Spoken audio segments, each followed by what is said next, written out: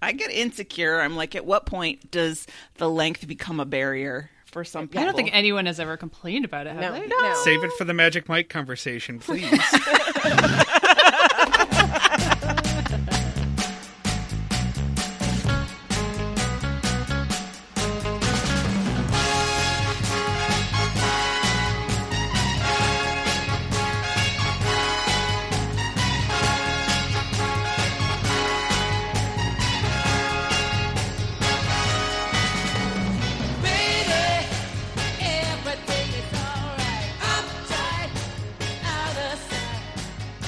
In the Michigan studios in Detroit, I'm Meredith, the MVH. I don't even know what my last name is anymore. And this show has everything. Strippers, sadness, alligators, meth, housing bubbles, murder, pastel art deco. You guessed it, this week our Tishy road trip is bringing us to Florida. We are enjoying watching Panhandle Republican Matt Gaetz implode so much that we thought we would do a whole show about the state that he calls home, at least when he isn't transporting minors across state lines. Joining me today to discuss everyone's favorite state from Stick of Butter Studios in New Brighton, Minnesota, it's my fellow mastermind, Anne with a Plan, Lendholm. Hello. That was weird. And that was weird. Sorry. I liked it. It was very Michigan It was J. very Frog. I Simpsony. liked it. Yeah. And in New Job Studios in Boston, Massachusetts, it's Robbie Bape. Yay! Oh, yeah, I guess I should add that to the small talk, shouldn't I? Because that's we'll going to make talk sense. about that later. Yeah. And of course, in Middle Age Momish Studios in Austin, Texas, it's Hillary Livingston Butler. Hello, I'm ready with my baby oil, ready to go tan out on Miami Beach. I'm there. I thought that was going to be for the stripper part. Well, that too. And last but not least, in the Who Ate All the Girl Scout Cookie Studios in Linwood, Washington, it's Christy Wise. Hello. That's the easiest question It's ever. Jeremy. I knew the answer. It was rhetorical. On Tishy today, we've got some small talk for you, including some job news and a spooky tale of things that go bump in the basement. We're going to snuggle up and go through your perfect sick days, which was our question of the week last week. Medium talk will bring us to the great state of Florida. We'll have a Tishy recommends and let you know how you can get involved with the show. And on to small talk. Bobby, do you want to start us off? Yeah, so I don't know if it counts as small talk that my entire life is changing. Just a little bit, yeah. It's just a little bitty topic. a little blip. Yeah, and not just because I've been renamed Rob Bape, according to one salesman. But where to begin? Let's see. I've been a little cagey the last few weeks, and at least on the show, and I've been a little distracted as well, because I am proud to announce, as the day this comes out, will be my first day as the new Director of Development and Marketing of the Albany Symphony in beautiful upstate New York, the capital region, Albany, New York, home of the Steamed Hams and a great orchestra and so many other wonderful things. This has been in process for many, many, many weeks now, and it was a great process, but an exhausting process interviewing. And I am excited. So we're going to have to rename the studios. I'm going to be splitting my time between Boston and Albany. Sam's going to be staying in Boston, working in Boston until further notice. It's only about 2.5 hours away. And so I'm going to spend a couple of days a week there and here, and with everybody mostly working remotely these days anyway, I've got some time to settle in. But the Albany Symphony is a great, much larger organization than Boston Music Aviva. I'm going to have a team of fundraisers and marketing folks working with and for me, and they're great. They're the largest arts cultural organization in the capital region, upstate New York, and they do a lot of good work, and they do a lot of contemporary music as well, which is one of the reasons I was so attracted to the job. And somehow I have convinced them that I am an adult grown-up, and there's a chance that this is the first episode of Tishy that some of them will hear. And so let's try not to ruin that. Thanks. You should have told me that ahead of time. We are very mature. Yes. Well, you know, I was watching Magic Mike on an iPad while doing dishes in the kitchen this morning, wondering what I had done with my life. So, Very grown up. Yeah.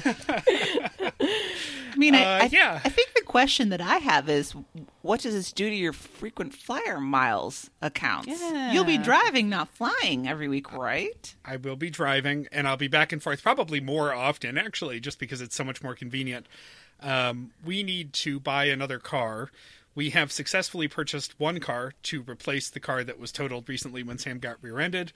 Now we need to go buy another one. Basically, we're just going to push the limits of how many times our credit can get checked. Sure. Really? Time. But yeah, it's probably going to be the end of my medallion status for Delta. No. You know, but hate for to at least see the it. next Such couple a of tragedy months, from this my past year. my hotel status is going to be great because I'm still working on that. There's a Hampton Inn 2 blocks from the office that I think is going to become my home away from home until I Hell yeah. until I get an apartment. So it's not Marriott. That's my biggest problem. But I guess I'll just be flexing my Hilton Honors account instead for a while. Sweet. Well, congratulations. That's really exciting. Yeah, thank you. I'm pretty jazzed about it. You know, I saw the job posting and my first instinct was, I'm not going to move. And then I was looking at jobs in Boston, and obviously you all have been following that Boston Music at Viva is pretty quiet right now and is probably not going to be changing anytime soon. I'm staying on with Viva part-time. I'm going to still be able to use this office and help them continue on into whatever's next for them. So everybody's being really flexible about that. And I just I saw the chance to go work for another community orchestra like my good old days in Buffalo and decided I couldn't pass it up. So it worked out really well, and it was sort of a good match. I think I reached out to them, and we'll see if anybody over there hears this and calls me out on it. But I suspect I was their best candidate early on, and then I just spent a lot of time meeting board members and stuff to convince them that I was a good choice. So, I think I've already got buy-in from a lot of people, and yeah, I think it's going to be good. They're very comfortable. You know, I went and hung out in the office last week, and we literally had a pizza party. And Nice. I realized that was kind of my kind of people. I really was dreading after this job going somewhere where I was going to like wear a suit and tie every day and be all stuffy. And this is not going to be that job. I'm going to. They have like caviar there. They're like, this is. You have to wear a tux to work. I do find that the Baltic Sea caviar is a tad more flavorful. I mean, so there's the stereotypes around the symphony orchestra world aren't entirely out of nothing, and so the more I can do to defy them, the better. And I'm an upstate kid, so going back to upstate New York is exciting to me. I'll still be a few hours away from my mother, so that's fine. And Safe enough away. yeah, exactly. And so now we're going to own a house in Buffalo, and we're going to have an apartment in Boston, and we're going to have an apartment in Albany. And so we're just real estate moguls. Sounds about right for you guys. Yeah, your empire is growing. Yeah. And on the car front, we labored over how to replace our beloved 2016 Toyota Corolla in blue that got totaled. And after all that was said and done, we finally settled on a 2019 Toyota Corolla in red.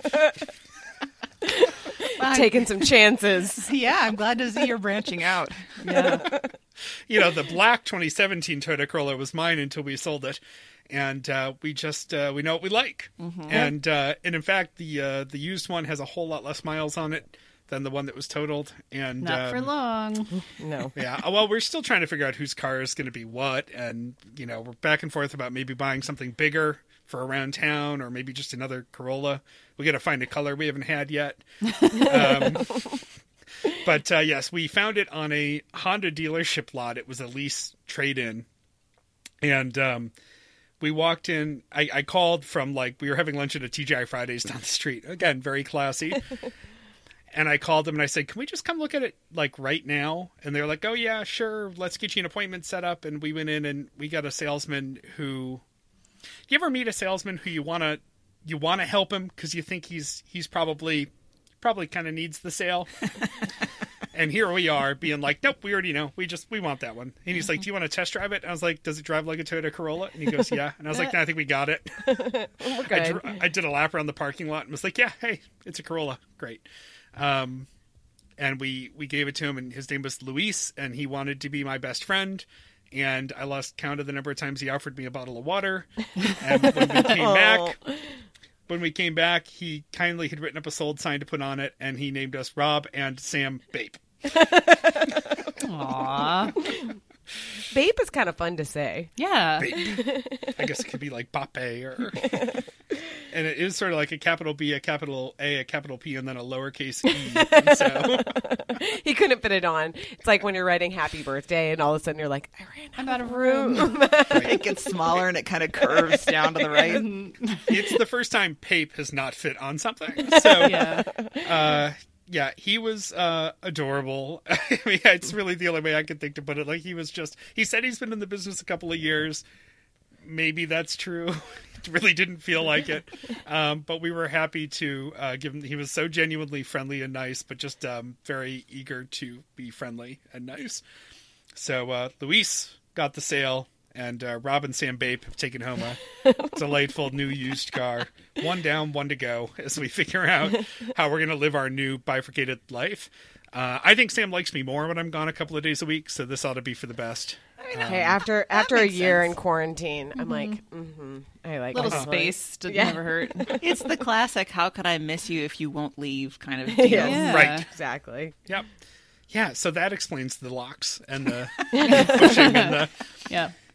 So that's it. More in weeks to come about my life as that changes. But I'm sure I'll have plenty to say about orchestral music and how, as concerts reopen, you should all go exploring your neighborhood orchestra. And if anybody's in the capital region and happens to hear this, reach out, because I have very few friends there so far, and it would be great to connect with anybody who's within arm's reach. Cool. All right. Well, congrats and welcome to the club of having a new last name every time you turn around. Yeah, I'm usually pretty immune to that, so I'm excited to give it a go. Yeah, it's really fun. I had a weird thing happen to me, and it's a little story I wanted to tell you of a little spookum that happened to me. I was just here at home working. I was by myself. It was, kind of early afternoon, and I was hearing these weird clunking sounds. And usually when that happens, I mean, every time that happens, it's a cat doing something stupid. Yeah. And so I was like, I usually go check it out just to make sure they're not doing something really destructive or terrible or dangerous, but I couldn't find what was happening.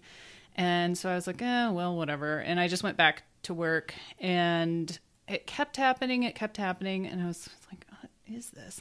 I was looking around upstairs. I went downstairs, like maybe it's coming from somewhere else, and I couldn't find it. And so the way that my house is set up, there's the kitchen, and then there's a door to the basement. There's a couple of steps that lead to a landing, and then there's a door to the outside. That's where the side door is, and then there's more steps to go down to the basement. And I stuck my head kind of into the little stairway there, and I heard a thump, like a really loud thump, and then a man going, ugh. Ugh.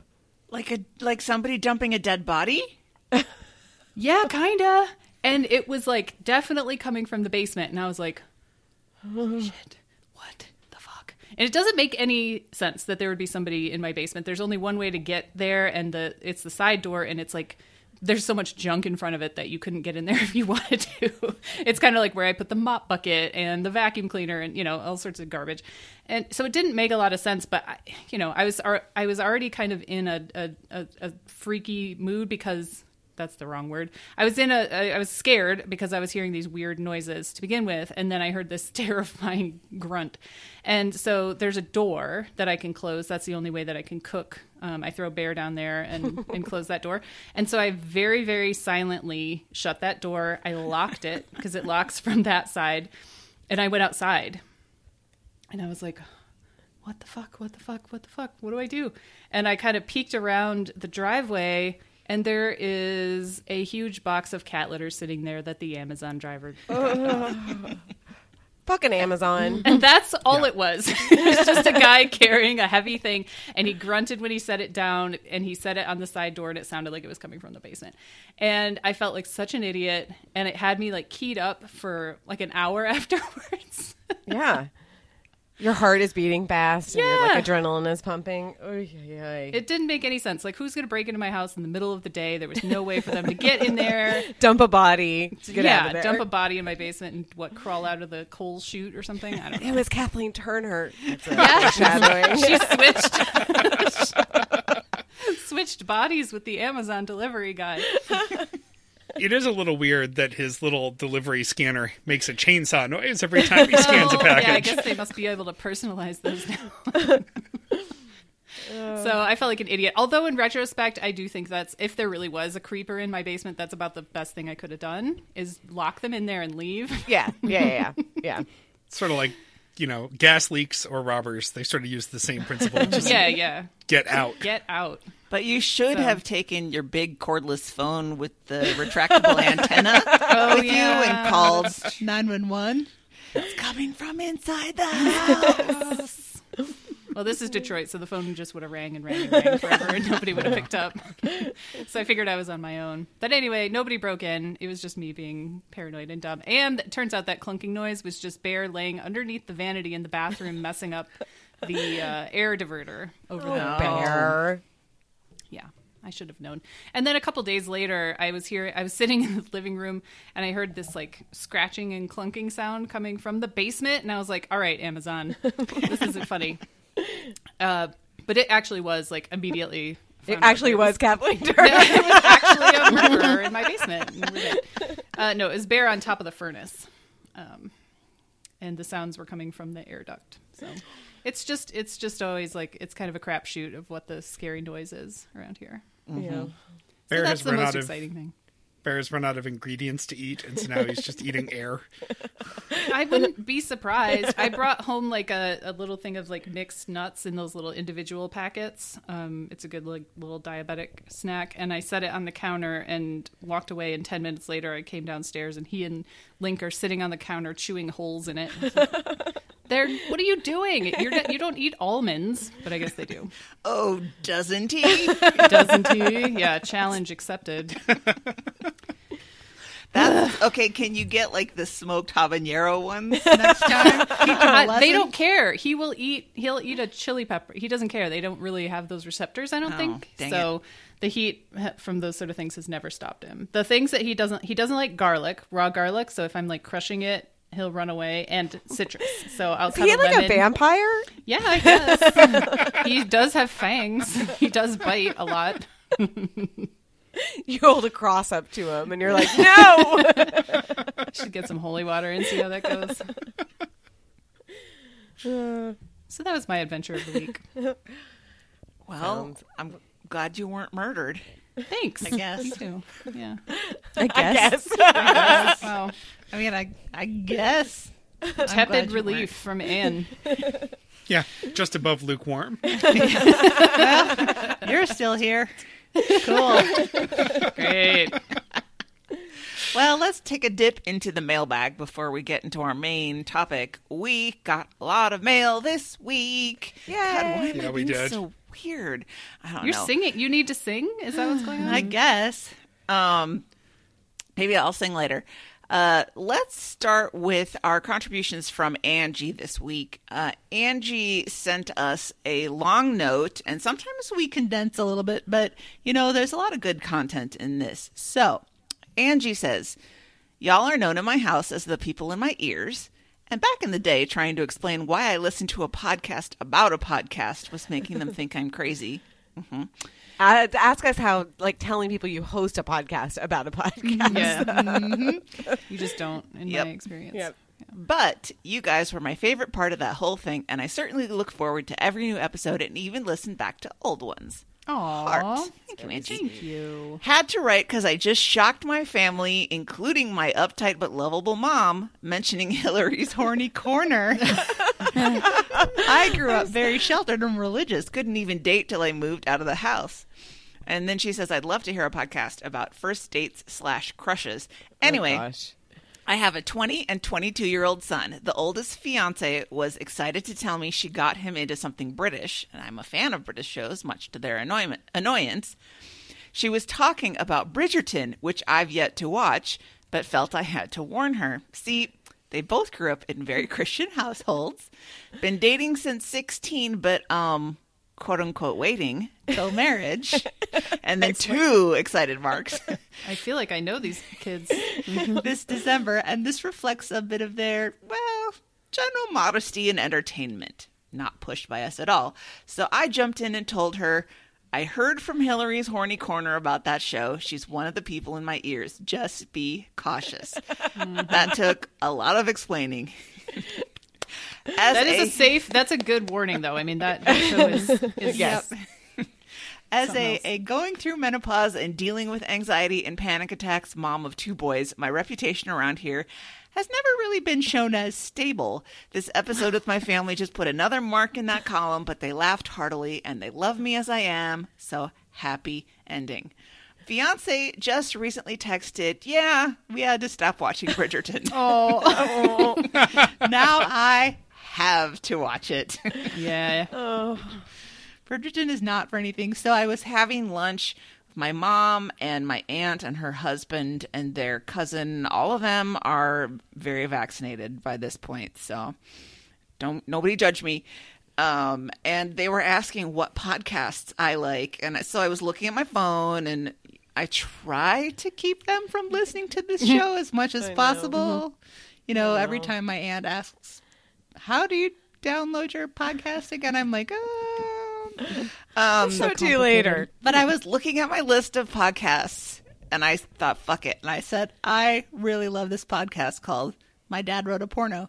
So now imagine me trying to explain My Dad Wrote a Porno to 4 people who range in age from 67 to 80. No. And being like, it's not sexy. It's not sexy. And they're like, It well, is pure comedy. everybody has theirs. And I'm like, no, you don't understand. If you find this sexy, you got some problems. There's something wrong with you. But they were all looking at me very askance for, listening to porn. Like, it's not porn. I mean, it is porn, but It's not. it's not. It's not. So then Angie wrote again in very short succession, and I do believe she is going for Andrea Ballard's title of senior executive guest producer. She just wants to skip guest producer and senior guest producer. She says she has some funny, disastrous wedding stories. What about marriages with divided ideologies, philosophies, religions, politics? Sort of like your Carvel Madeline kind of affair, yeah. I guess. That would be Yeah. interesting. Also, is it too played out, or could we do a fuck, marry, kill with celebrities or politicians or world leaders? I mean, you guys know what my fuck, marry, kill I love that idea. And finally, go ahead. Go ahead. Sorry. No, I said I saw a Fuck, Marry, Kill about it was such like a Twitter thing. It was like Matt Iglesias, Nate Silver, Oh and my God. Ezra Klein, and everybody's like, kill them all. Political journalists. Yeah. And Angie has one more idea. Finally, how different we are from our siblings then and now, and maybe from Moms on the Pod episode. Why or how our kids are so different from each other. That's interesting. That is interesting. I wonder if I could get my sister to at least do a call in. Like she could send us a voicemail. Yeah, that would be cool. Yeah. Your doppel sister? Yeah. Yeah, seriously. Sorry, Bobby, you're out. That's okay. I have met Meredith's sister, so I can speak to that. Yep. We're Yep. eerily the same. But I am much stupider than her. What you don't know is that her sister actually co-hosts with us every 3rd or 4th episode. Yeah. You've just never noticed. Yep. I just saw on very Facebook, I parent have a couple of friends who are twins, and they posted, it was just their birthday last month, and they posted a picture. They got each other the same bottle of wine for their birthdays. Oh. That's cute. You know That's what they very like? cute. Yep. Let's move on. Let's do a couple of voicemails. First, I am so delighted by Missy's voicemail because it hits a couple of themes. It's a voicemail. It's a petty grievance, which we did 2 weeks ago, plus it's a petty grievance about a sick day, guys. This Talk about an is intersection. amazing. So let's just listen to that right now. So I have a petty grievance that goes along with sick days that I thought I needed to call in about. This is Missy, by the way, Hillary's best friend of what's coming up on 40 years as her longest friend. So I was known to be a hypochondriac as a young child because I had a really mean first grade teacher. It's a long story. So my mom never believed I was sick. In high school, she would never let me come home ever. But she became the second contact for Hillary's, emergency contact to go home. And this was before like cell phones were ubiquitous. So like if they couldn't reach her mom, which her mom like had a job where she escorted authors around, so she wasn't like available via cell phone, they would call my mom. And my mom let her go home every single time. She and my other best friend, Emily, who is Hillary's best friend also, would call my mom, say they had cramps. Camille would let them go home. I would call, and she would say, tough luck, go to class. So it's a petty grievance about sick days. Thank you very much. Bye. Hillary, there's a very specific note of irritation in Missy's voice in this voicemail. She seems like she might be a little bit bitter about this. A little bit. I think she is hanging on to this. And I don't disagree that this is worth hanging on to. Listen, I just saw my opportunity and I knew that it would work. Sorry that she was a hypochondriac growing up, but she screwed herself. She's the girl who cried wolf. Yes. Yeah. What? She's the girl who cried mean first grade teacher. I know she did have a mean first grade teacher. I was so scared of her. Name was Miss Oshlow. I was so scared of her, and she really I could understand. I couldn't have had her. I would have crumbled under the pressure of this teacher. She always gave detention, but yes, I would pretend I had cramps or whatever, and I don't know how. I just was like, skip my mom. Just like skip, like don't. She's working. Like she's not going to answer the phone. She's not going to answer the phone. Or my dad assume he's at work. Like he has a work phone, but yes, I definitely used Camille, who is like my second mother.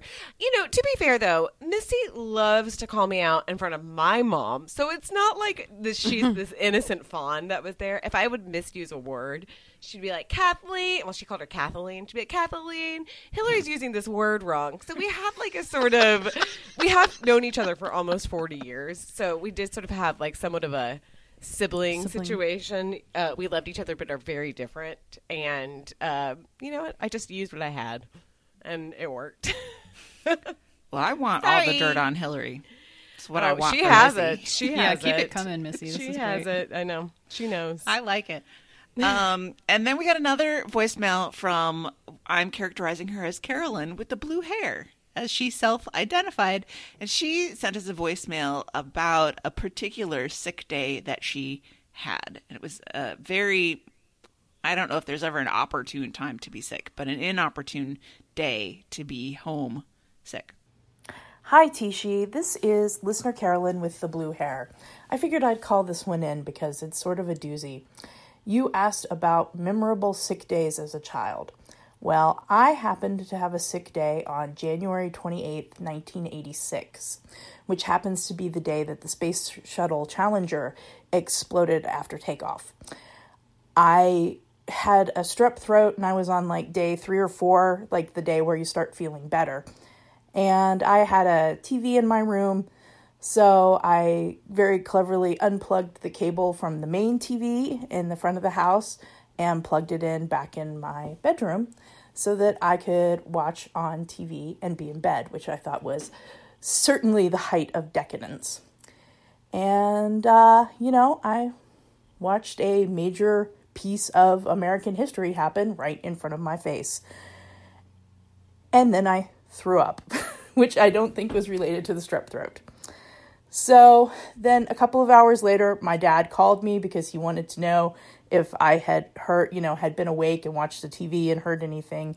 And I kind of played it off because I didn't really want to talk about the fact that I'd seen it in person, so to speak. But it was good that he called because then I remembered that I needed to take the cable back to the living room. And that's all I have. Did you guys watch Bobby didn't watch the Challenger. You were like a fetus. Mm-hmm. But excuse me, I was I was 4 several months months old at that point. I very well may have been parked in front of the television for it. I was 3, I think. So no.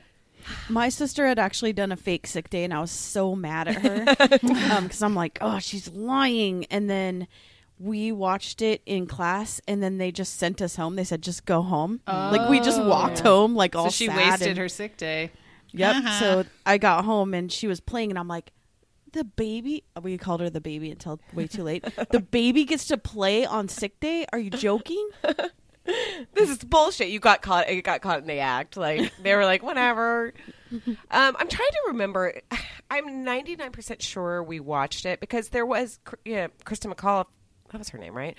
Yeah, it was the teacher on it. Yeah. So I think it was like a big deal about watching a teacher go into space. My problem is am I conflating what we did in school with Punky Brewster? Am I mixing those two? I might be, because I remember watching that. I'm like, did I just replace my memories with Punky, which is very I possible. get stuck in a fridge. Or... Yes. Jeremy always points out that Big Bird was supposed to be on the Challenger, and then they decide there wasn't enough space. So can you imagine If the, oh God. If Big Bird exploded. Oh God. Oh dear. Yeah. So I was going to the American school in London at that time, and You were drinking tea. I was going to say, I sound like the fancy Eating caviar at lunch. So was it the middle of the night for you? well, we weren't watching it live for sure. I don't even think I knew what was happening. I mean, nobody paid attention to the Challenger. I mean, or maybe I was just, nose in the book all the time and I didn't know. But I do remember my third grade teacher coming in and telling us that it had happened. Yeah. But and I was like, okay. And I just went on. I mean, I think a combination of being like really good at compartmentalizing and not really understanding, having Yeah. any context What was for really it. happening. So Yeah. I didn't I know. lived in an Air Force town, so any type of thing like this was like pretty big deal. Like, what was it? Not the Challenger. One of those that starts with the C actually landed at the airport once. And Columbia on or the base, something? yeah, I think it later exploded, but not. Yes, yeah. I think it was the Columbia. Yeah. And we got to see it land, which was pretty cool. Not a really great track record with the shuttles. We lost Yeah. like 2 out of 7 or something like that. Yeah. I mean, it's not like we were driving them to the corner store to get milk or anything. But Hillary, what was it like when Buzz Aldrin came to talk to you after the Challenger explosion? It was wonderful. I really learned a lot. He's quite a character, so. wears a lot of bracelets. Those weird suits. The other thing that I got a kick out of in Carolyn's voice memo was the detail that she very cleverly unplugged the cable from the main TV and Yes, pulled it into yes. her own room. Yes. Took it up. That's some thinking for being Yes. like 8 You or got 9 away years with old. it. Like, that was slick. And remembering to put it back. I am always so annoyed with my kids because, for a myriad reasons, but like when they try to be sneaky with shit, I'm like, do a better job being sneaky Right. because Yeah. I can see your traces everywhere. You don't cover your tracks. You are too comfortable in this house. You need to be scared. It really irritates me. I'm like, be slicker than you are. Just there's like crumbs everywhere. Rory eats all these snacks, and it's like, a binge eater eating snacks. Like there's like just like wrappers surrounding him, and I'm like, throw your shit. I wouldn't be mad if there wasn't trash everywhere. Now, see, Rory can come to me and I'll give him some tips because when I had illicit candy, I had a plastic bag that I would put the wrappers in, and then I would put the bag in the flower bed outside my window, like Perfect. the window flower bed. Ooh. Yeah. And then when that got full, this is when we were living in an apartment, I would sneak it down to the dumpster without putting in any of the trash cans in the house. So It's perfect. I know these kids. Yeah, just pick up, like pretend you're picking up.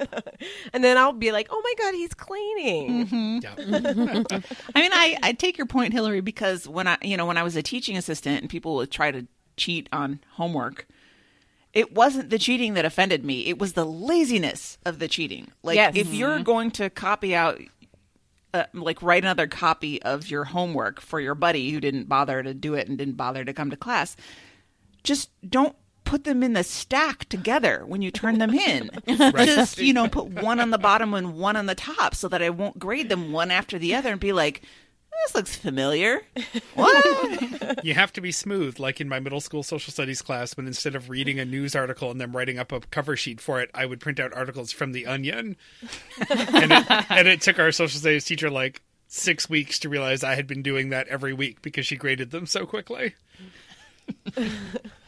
You just have to. You don't even have to be creative like Bobby. You just have to not be obvious about it. Yes, exactly. Exactly. Children. Different color pen. It's always a good start. Yep. So thanks for those voice memos. That was cool. Let's go on to the question of the week answers. What's your perfect sick day? I mean, we already got a start on that from Carolyn. Good one here. Gregory just says chicken noodle soup, heated blanket, Sword in the Stone. I do love Sword in the Stone. And we're talking the Disney one, right? Yes. That's We so watched good. it a couple months ago again. It's good. Then okay, this is for you, Gregory.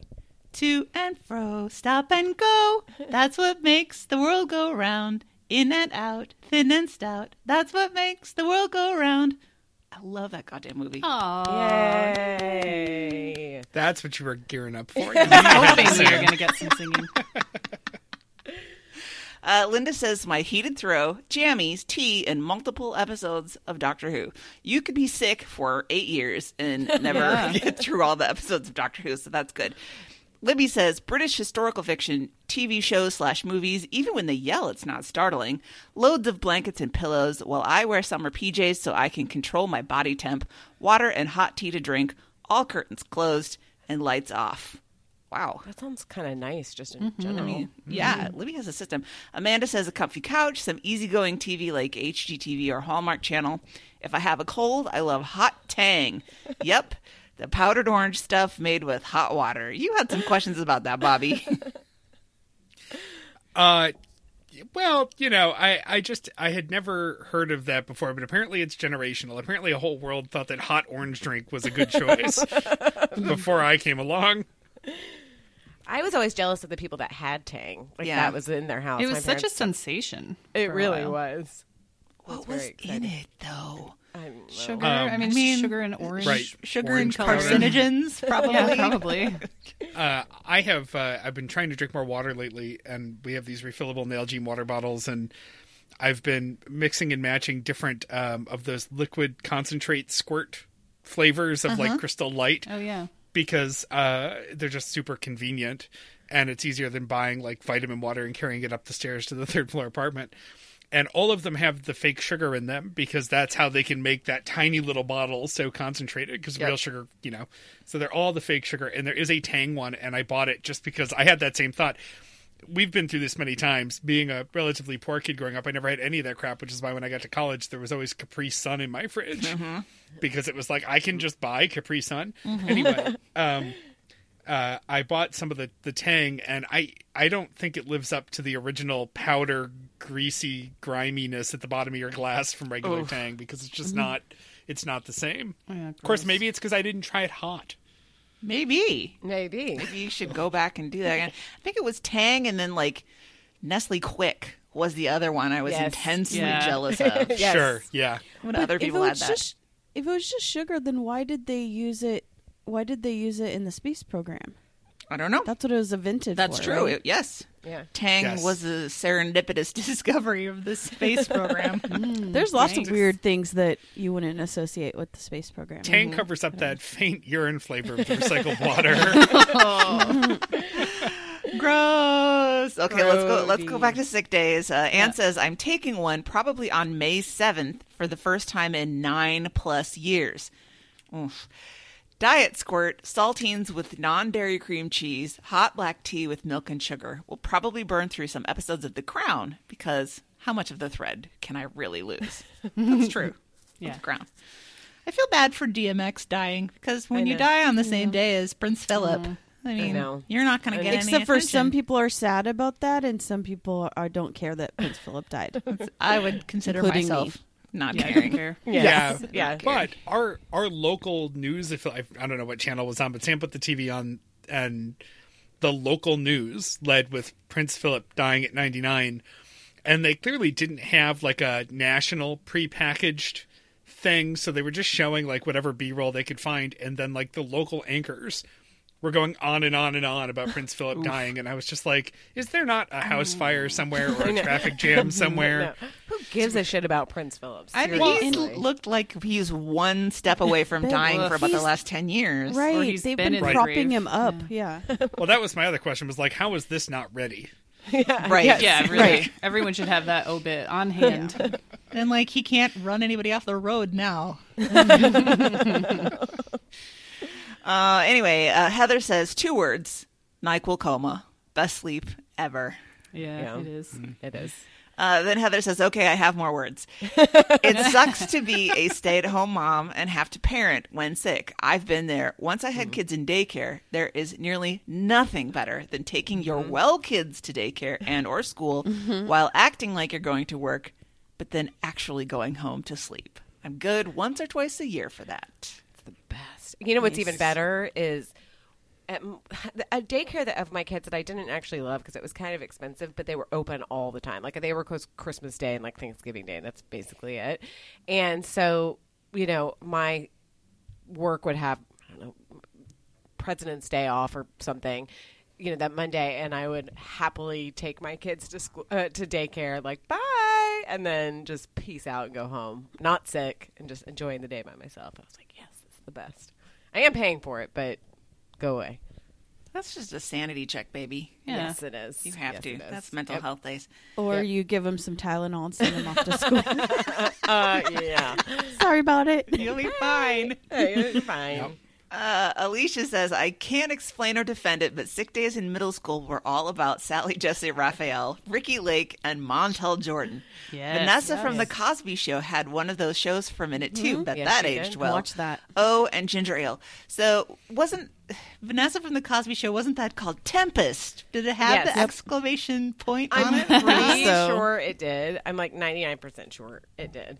What a weird talk show. I'm looking it up. Tempest Blood. According to Wikipedia, which whatever, it said it was called the Tempest Blood Show, also called Tempest. Okay, good. I'm not losing my mind. Yes. Yeah. She had 2 T's at the end. I don't Yeah. think I knew that. I Wow, always, okay. in my head, I always pronounce it as Tempest. Although So she glad was we got to share that on Tishi. She was my least favorite of the Cosby kids. I just found her annoying all the million. time. Let's She put a was pin in the classic definitive, middle child. the definitive ranking coming next week on I mean, Tishi. guys, come on. Rudy. Look, come on. I was the Rudy. Yeah, I was right. the Rudy. But what about course you Olivia? When you throw in the 4th season, No, bring in cousin no, Oliver? she's the Oliver. I can't with that. Aw, I thought Olivia's cute. Now She's I was precious. I was a fan of Elvin. The Oh, yeah, Elvin is great. Every time he's on something, I'm like, oh, Elvin. Elvin. I know. And what's her face? Felicia Rashad. What's her character's name? Claire. Claire. Yeah, duh. Claire really was the best out of all of them. She was. I mean, She was. yes. Oh, yeah. Yep. I mean, the worst one is obviously Bill. I mean, if we're gonna Right. rank Right. Yeah. or Cliff. Yeah, Cliff Huxtable. God. That's sort of weird that he was an obstetrician. In their house. GYN in the basement of their house. I don't know. I'd like to see his credentials. I don't know about you guys, but I don't think I would be comfortable going to a basement gynecologist. I know. No. There's something weird about that. And he didn't have like a receptionist or No. anything. No. Who did the What? paperwork? I don't know. It was so weird. I'm just concerned about the bevy of possible show titles that could get me fired immediately on this my first week of my new job. Basement gynecologist is really close. Don't worry, Bobby. I'll protect you. Kalina says, 12-year-old me, couch, grilled cheese, chicken soup, Matlock, and dialing for dollars on Q13. I don't know that one. Gosh, yes. 40-year-old me, $10. couch, weighted blanket, grilled cheese, pho, Star Trek movie marathon. Oh. Yeah. Yeah, that That sounds works. Watch those aliens with the bumpy foreheads, Kalina. Yeah. Beth says, when I was a kid, my mom would pull out the couch. Remember when pull-out couches were Oh, a thing? yes. I wanted one so badly. When I got all tucked in, she would let me pick a bunch of movies, usually Disney. She'd make me chicken soup, the Campbell's kind with the stringy noodles, and let me have Sprite. Now I would just take a long shower, put on PJs, get my favorite blanket, some Sprite, and homemade chicken noodle, nap on and off, and just feel fuzzy and comfy. I hear you on the Campbell's chicken noodle soup with the stringy noodles. Yep. Although I like a good chicken and stars every once in a while. Yeah. Nope. Yeah. I have had Bet's homemade chicken noodle soup. Ooh. And it is, I think, the best. I will say, maybe I'll tie it with my own just to try to shine my own star a little bit here. Her homemade chicken noodle soup was excellent. It was early on. It was about a year ago. It was when we were still trying to figure out the pandemic, and I shaved and it was scared by my own bald face. And she was just preparing food for people because that's her natural instinct. And she basically said to us, I'm bringing you some of this soup. You don't have a choice. I'm bringing you some of my soup. And we had it, and it was spectacular, and it's quite memorable. So, Bet, actually, if you want to either share the recipe or just start up some sort of service for the listeners, that would be great. We can freeze and ship it or something. I'll take some. Yes. Put it in the Tishy store. Yes. I don't know if everybody who listens knows, but Bet is a professional pastry chef. Yes. And so she has other culinary talents as well. Her pastries are beautiful. They are Yes, so they great. are. Yeah. Yes, they are. I dream someday. And finally, Carolyn says, I was one of those kids who was left alone as soon as it was socially acceptable. Since this was the late 70s/early 80s, I was home alone on sick days starting around age 8.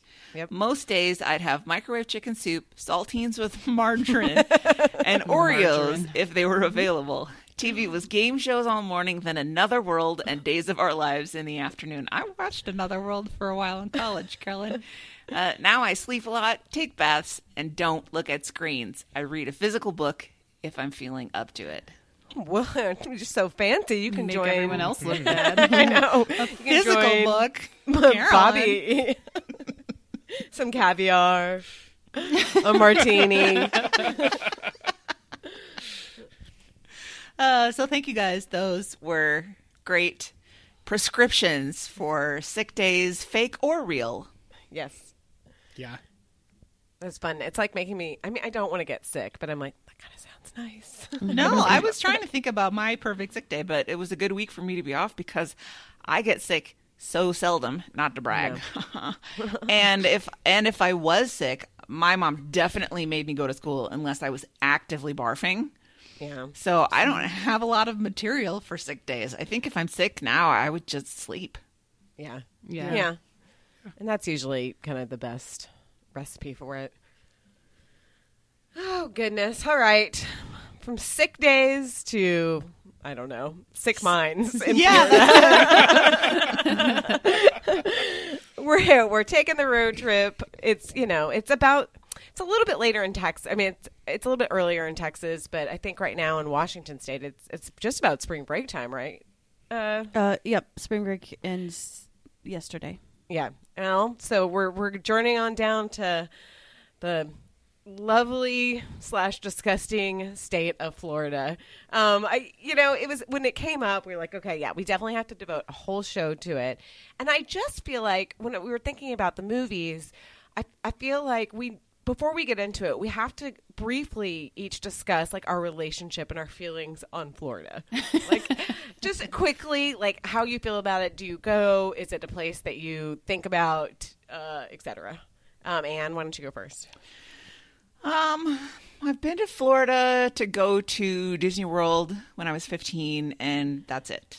Yeah. I know Florida. See, most of the Minnesotan old people who go places in the winter, it's either Florida or Arizona. And both sides of my family are in Arizona.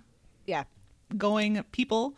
So I never did the visiting my grandparents in Florida thing. I know the twins play spring training in Fort Myers, Florida. So I always kind of thought about that.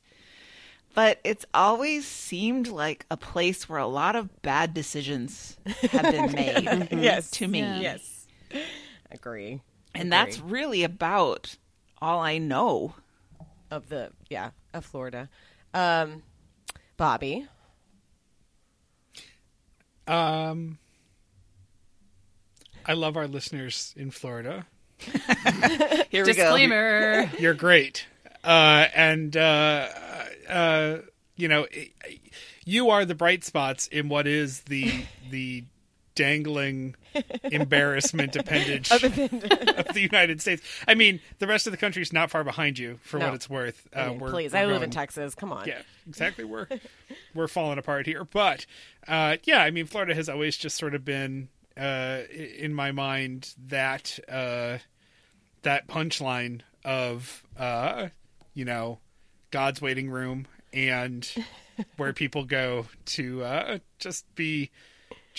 when I think of bath salts, I think of Florida. I mean, I guess that's basically the best way to put them together. And I had not been to Florida until a couple of years ago when Sam basically said, we need to go to Florida for the long weekend because you need to go to Disney and Universal. You need to experience that, because I had never experienced that.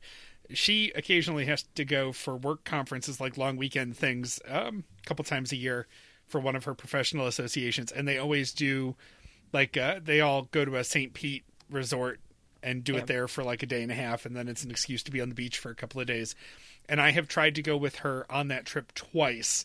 And for extenuating circumstances, either I haven't been able to go or the trip has been canceled. So we just could never make it happen. And I finally went and I did that. And yeah, Orlando felt like just a disaster of I don't know. There's a good line in Brockmire about how Central Florida is just hell. Well, yeah. And so that's always been my impression of Florida, always. And of course, we're going to talk through some of these movies, and I don't know that helps that impression. There are some movies that didn't make the cut. I had thought about bringing The Truman Show, which is a movie that's worth a revisit. We'll do it another time. But like, everything just feels so fake about Florida, and that's what I took from The Truman Show, which is like everything that seems ideal about Florida, or like Edward Scissorhands, same thing. Like, it's artificial, I think, because Disney gives me that impression too. Yeah. So that's my Florida take.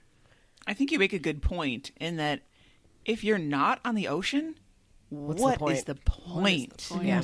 Yep. Yeah. Like, there are no redeeming qualities. Yep. Meredith. I've been a couple of times. The first time was when I think I was 12. My best friend, her mom decided that we were going to go for spring break, and we drove straight through. Ooh. Yeah. And we stayed at, I think it was a motel, because they had a little pool. And the first day we laid out and we were like, oh, it's cloudy, we don't need sunscreen. And we got burnt to a crisp. No. Of course. Yep. And the next day we were like, okay, we need to go to the ocean. And there was red tide and none of us could breathe and we had to leave. So that's all I remember from that trip. I've been to Sarasota to visit friends' grandparents. And then a couple years ago, I went to Miami for my friend Jocelyn's third wedding reception. Not her third wedding. She had several celebrations for the same wedding. And she's from Miami. And so it was like Palmetto Bay is where her parents live.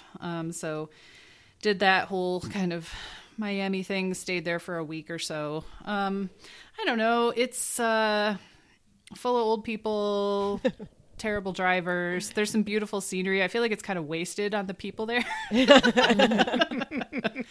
But like all the architecture, it's very much like the Michigan suburbs. It's so much, and probably because those people are the ones who retire and go live down there, right? Like there are all these strip malls everywhere. It just looks like ex-burb Michigan. So it's nothing new, except that I am still eternally charmed by palm trees, so I like that. But other than that, I don't care. Yeah. Christy?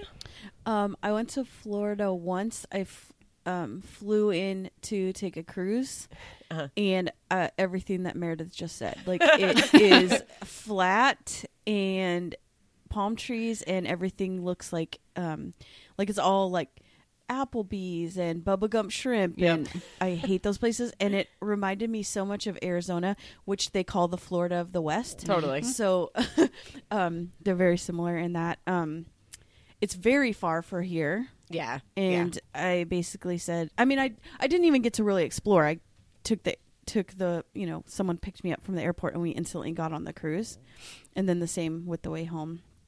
Well, when you live on the West Coast, Florida or Hawaii, right? distance. Yes. Yeah. Sort of. I'd rather go to Equal Hawaii. distance. Right. Yeah. I mean, I'd love to go to the Harry Potter world there because the one here's like a fraction of it. Yeah. But at the same time, I don't think I ever need to go to Florida ever again. That was impressive. The whole Harry Potter experience. And of course, it means nothing to me compared to actual fans of Harry Potter, but I could tell that it was an incredible experience for people who cared. Yep. Oh, that's the other thing is it was 2018 and the airport was filled with re-elect Trump hats, God. shirts and hats, and I'm like, I feel gross. like we might die here. Well, I'm glad you made it out alive. I was thinking about, because I definitely have an attitude about Florida. I don't know if it's like I'm from a big state, that's sort of famous, like, it's like I feel competitive or something with like who can be shittier. I don't know, but when I was little, I definitely went to Disney World, but I was a little kid. And then for spring breaks, a couple of times we went to Miami once with Missy. She came. I have a picture of us playing with the like crocodile raft she bought while in Florida. And then we went to Fort Lauderdale a couple of times, but I was little, so it was like it seemed really like, oh, it's a beach, with pools and stuff. So it seemed kind of fun and exciting for me. Now, I've been to the Redneck Riviera, like the Destin kind of area, and it is really beautiful there. Like it is actually, the people there are deplorable, but sorry guys, but the beaches are fantastic because it's really pretty white sand beaches on the Gulf, and the water's warm. It's really nice. But the last time I went, gosh, now it's been probably about 8 years, is one of my friends from college is from Jacksonville, which sorry, Lauren, if you're listening, I don't love Jacksonville. It's fine. There are, like, it's more southern seeming there, where it's like mossy trees and, the sort of southern Gothic kind of deal. But my friend Maggie her parents have a condo out on Fernandina Island. And out there, it is pretty. It just is, but you have to go, like y'all were saying, you have to drive through the Applebee's-ness of it all, like the suburban feel of it all. And actually, Jacksonville, I think still, is the largest, it's the largest city in the U.S. Not, like, population-wise. It's just, like, huge, though. Like and there's geography. Yeah, and there's no, like, because there are a lot of waterways, which makes it, like, scenically pretty, but there's no direct ways to get anywhere, so it takes forever. It takes 45 minutes to get, somewhere as the crow flies. It would take 5 minutes. Anyway, I don't know. I have mixed feelings. I'm always confused when I get there. Meredith, kind of like what you were saying, I'm sort of charmed by the palm trees and the water, but then when you're actually there, you're like, this is gross. Like, this just kind of feels gross and weird. Mm-hmm. Take a picture and leave. Yes, exactly. Mm-hmm. Okay, bye-bye. Palm trees look great, but they are terrible. Yeah.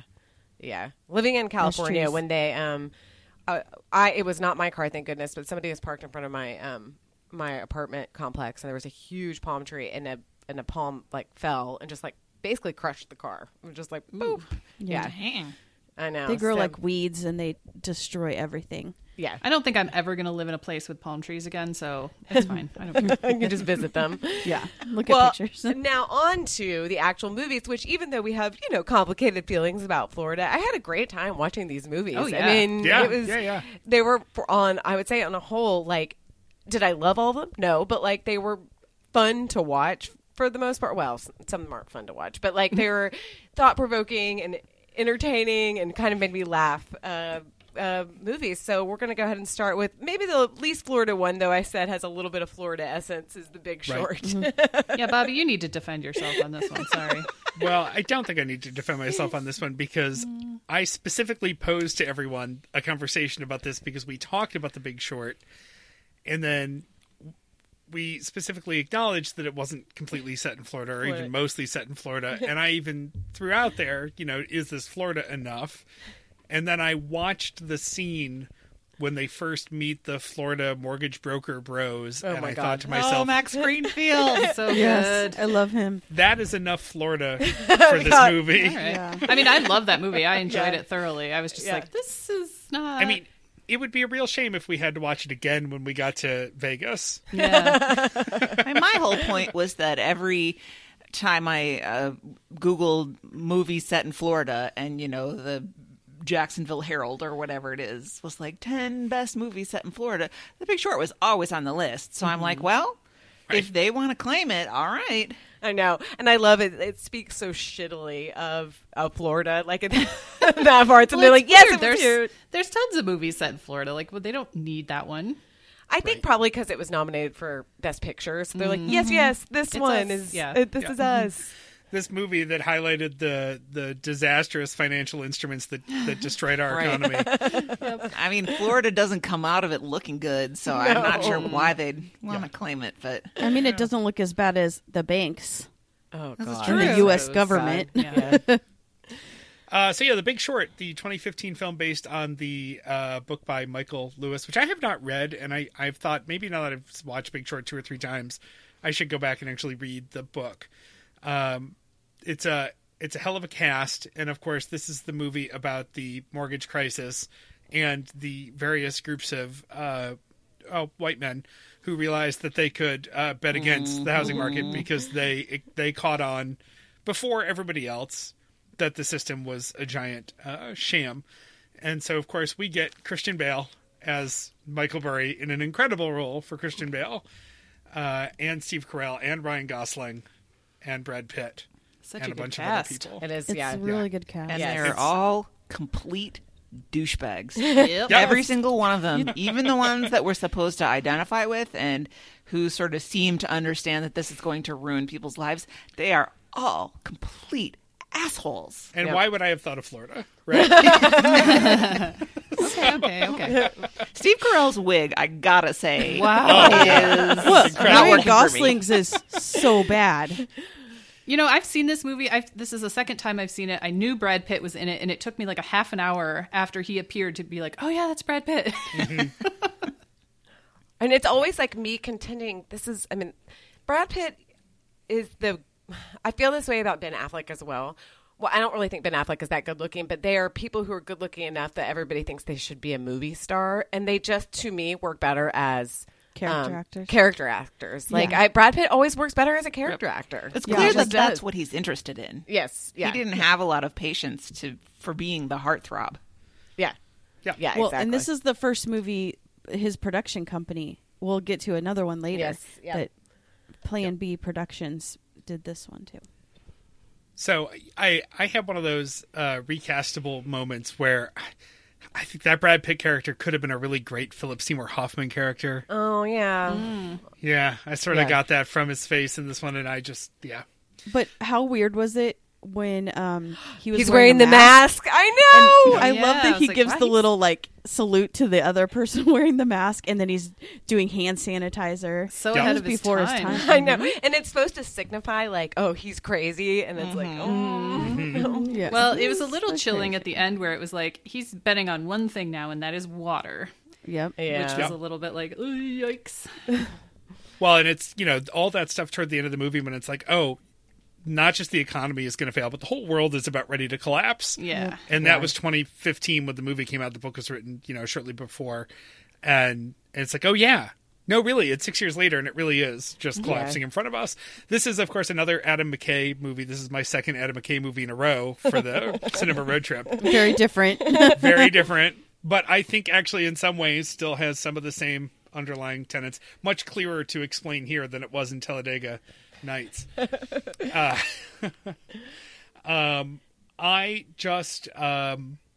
love the accessibility of this movie. I love how surprisingly accurate the portrayals are, and like the explainers to cut away and do those sort of celebrity cutaway things.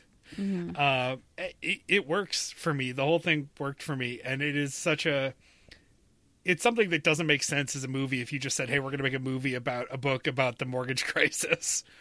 But when these guys actually go to Florida or go to that convention and talk to all these bankers or go talk to those Florida bros who are bragging about taking advantage of immigrants and strippers and poor people. A combination of stupidity and moral bankruptcy. Yeah. Yeah.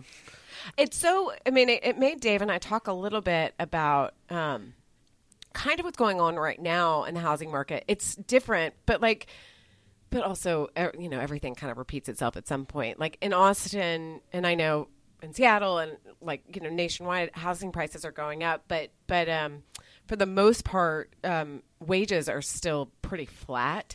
But the thing is that they don't have right now is they don't really have the ninja deals or the subprime deals. You know, you do have to prove to some degree your earnings and all that. But financial solvency.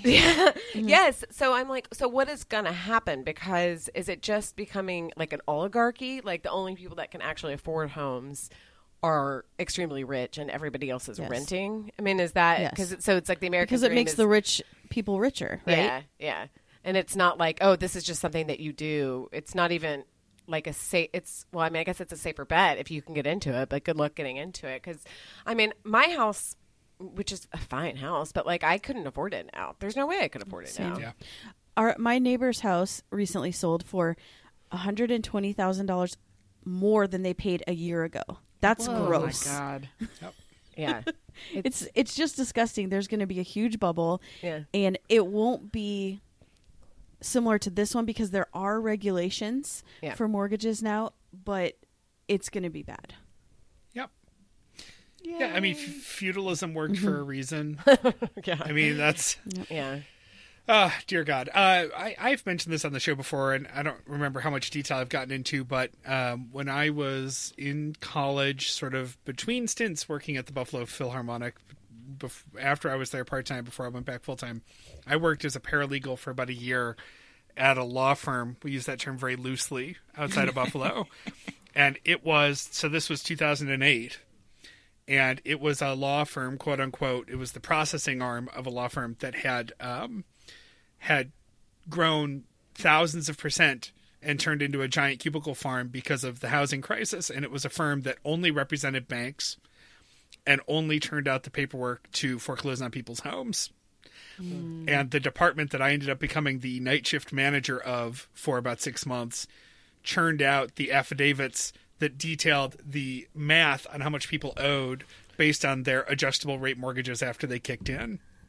And so we would literally be sitting there crunching numbers to put into an affidavit for their 3.5% APR that had jumped to 8.7% and then 9.3% the next month and then 9.2% the next month. And it would change every single month. And so their payments would change every single month. And then, of course, they would be, 24 months in arrears at that point. And so we were backdating to figure out all that math and then totaling it all out and putting it in so that could get bundled into the 36 other things that have to go to a county court somewhere. It was soul crushing. And this movie basically explains how those people got from signing to buy a house to my desk. Yeah. And that was awful. It was just awful. It's one of the reasons I had to get out of that job. Yeah. And so this movie, for me, resonated that way, too. I was like, right.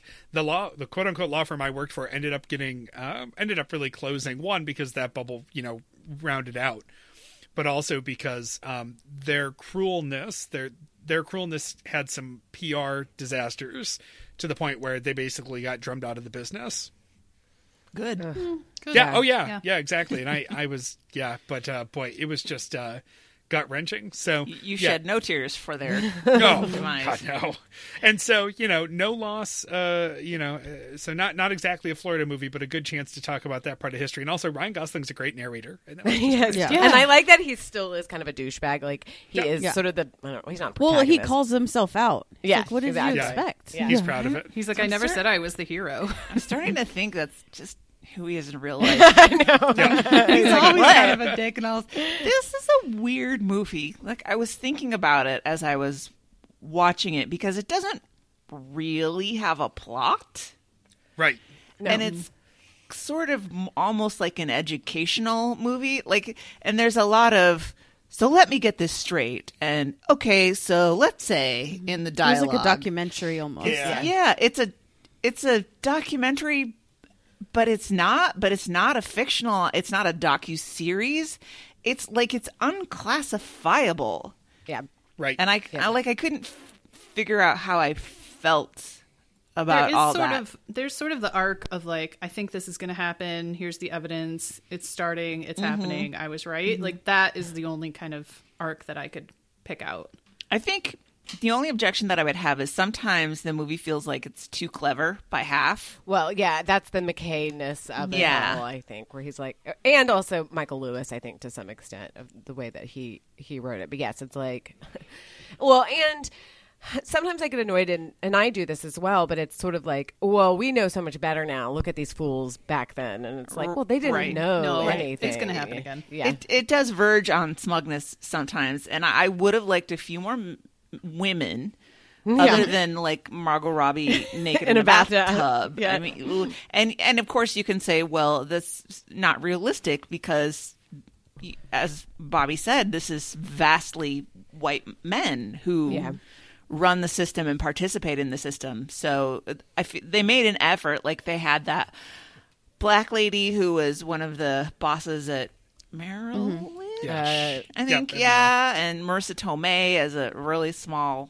part as Steve The Carell's Morgan wife. Stanley This Banker. really was like a reunion of Crazy Stupid Love. It was like Steve Carell, Marissa Tomei, Ryan Gosling. Ryan Gosling.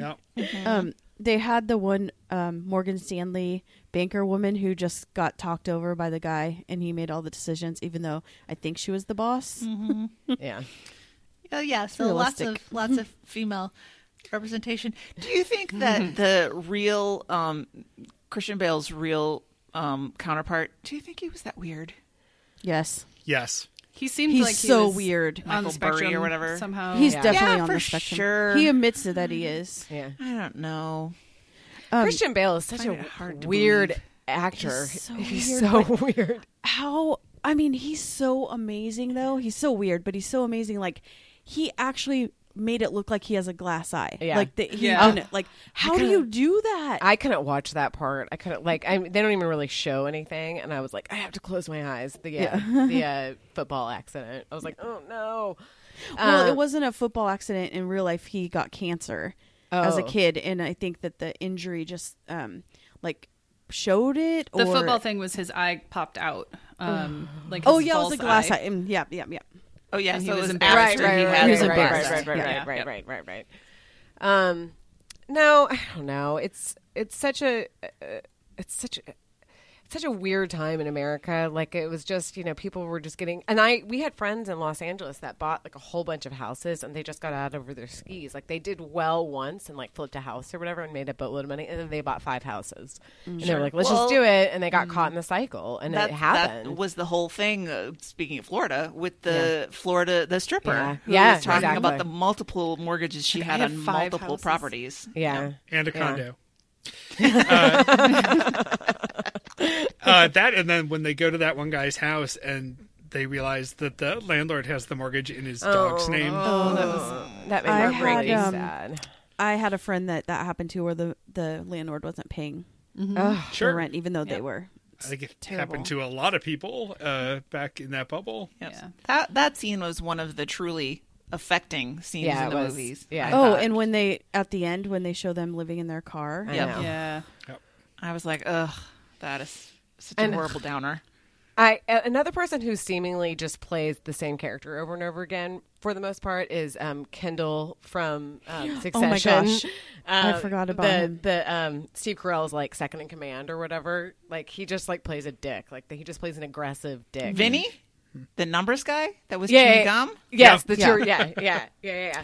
I love him so much. I have a weird relationship with him. Like I can't figure out if I like him or if he's cute or I just don't know. And I can't tell is he like Irish? Like sometimes he dresses like he's Irish, like a Yes. tiny little hat. I think and, he's just like an actor. Like he's Yeah. the kind of actor that you're just like, yeah, like inside actor studio Yes. type actor. Yeah. exactly. Where you're just like, if I met you in real life, I would be so grossed out by you, but I like Yeah. you as an actor. Well, this movie was full of exceedingly attractive men. Yes. Oh my yeah. gosh, yeah. Like, Finn Whitrock. oh my yeah. god. I don't know why he's been in a couple movies that I've seen, and I find he has this doofus charm that sort of delights me for some reason because he leans into it a little bit. But yeah, I enjoy him. Yeah. So I thought we'd enjoy that one. Yeah. And I figured you would all enjoy it more than Talladega Nights. So Yeah. there you go. True. I don't know. It's just different. I don't know if I would have enjoyed it more. Before we move on, Meredith, I think you should just say your note from the Slack just in case it comes through. And then also we have an excuse for an outro song. My neighbor Derek, who Christy has dubbed 8 Mile Derek, because when she and Jeremy came to visit, he got out of his car in the driveway playing 8 Mile, like a walking stereotype from Detroit. He busted his car up. He told us that somebody hit him and did a hit and run, and his whole front end of his car is just destroyed. Like, the frame is bent. It's not, I don't know what he thinks he's doing, but for the past 6 weeks, he's been outside every day in the middle of the day from I'd say 10 a.m. to 2:30. He's out there hitting things with hammers. I don't know what he's doing. He doesn't know how to fix cars. And he has a friend who comes over and drills stuff, and I don't know what they're doing. But he also has an enormous stereo system out there with a mixer. Yeah, and of course he he's does. listening to Blondie out there. And I'm sorry if you can hear it. I can hear it through my headphones. I couldn't hear it, but Yeah. hey, listen, it's all right. So he's having fun. It's not picking up. I just wanted to get Blondie on the record as a positive. If you think I'm not playing Pony by Genuine as the closing Oh, song, that you're runs crazy. every Oh my day. He has an early 2000s hits playlist that he just rotates. I was going to say, he has a very eclectic music taste. Yeah.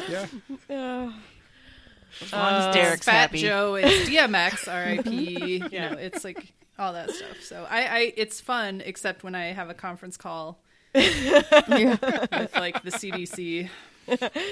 All right, wrapping up on The Big Short, let's move to some nebulous hot place somewhere in Florida. Did they specify? It's not Miami. We know that, but No, down. it's a sort of beach town north Palm of Beach. Miami. yeah, Palm Beach is what it said online. the legendary precursor to all the basic instincts of the world, body heat. Yes, from Sexualized women are going to murder you. but yeah, we're going from one kind of scummy people to another kind of scummy people in Body Heat. I picked this. I'd never seen it before. I hadn't either. I was hadn't happy. either. Yeah. I saw it on one of the lists of Florida movies, and I thought, I've heard about that movie. Let's take it for a spin. Yeah. I would just like to say there is a whole lot of saxophone in this movie, and that lets you know exactly what kind of It is movie very it's going to sultry. be. This is very early 80s sultry saxophone jazz type music. This is a neo-noir is how they characterize it. I think it's been criticized for kind of ripping Like the off, Maltese I don't Falcon know. or something. A Double Indemnity is Yeah. the one that always comes up, but I think there's sort of a limited number of plots that you can really have, and I think it's such a classic noir trope of the woman and her husband and then her boyfriend. Yeah. That I don't think that you could say that it's derivative or anything. It would only be better if he was a private eye instead of a lawyer, I think. Right. Right. Exactly. So Body Heat's from 1981. It's William Hurt and Kathleen Turner. This was Kathleen Turner's first movie role. Yeah, I think she was was 27. amazing. Yeah, she had done Yeah. some soaps and stuff before, but this was her first movie role. And it was William Hurt's only third or fourth movie. So they were both, although he still looked 40. I think William did. Hurt He just- 100% he looks looked 40 in every movie he's ever been in. So I think he it's looks- the hairline. Was he attractive at the time? Because Yeah. he's not Yeah. now, and so I'm just wondering. Look, I don't like a mustache, so I'll Well. never think it's attractive. But It's like, hard to tell. For me, I was like, I don't know how I feel about this. I think he looks older in this than he does in broadcast news. Totally. Which is Well, crazy. yeah. It's the mustache. Yeah. It has to be. It's not the smoking 4,000 cigarettes while he's out for a jog. Wait, actually, I did literally LOL the part when they're in the lawyers and he's like, "Do you mind if I smoke?" And literally everybody gets up. There's a 30-second break where everyone's like, let me get out my smoke, and then later. Everybody And except Ted Danson. Ted Danson. Danson. I have a note that just says Ted Danson! Exclamation point. Yes. Let's just get this out of the way. And he goes, "Oh, I don't need one. I'll just breathe the air."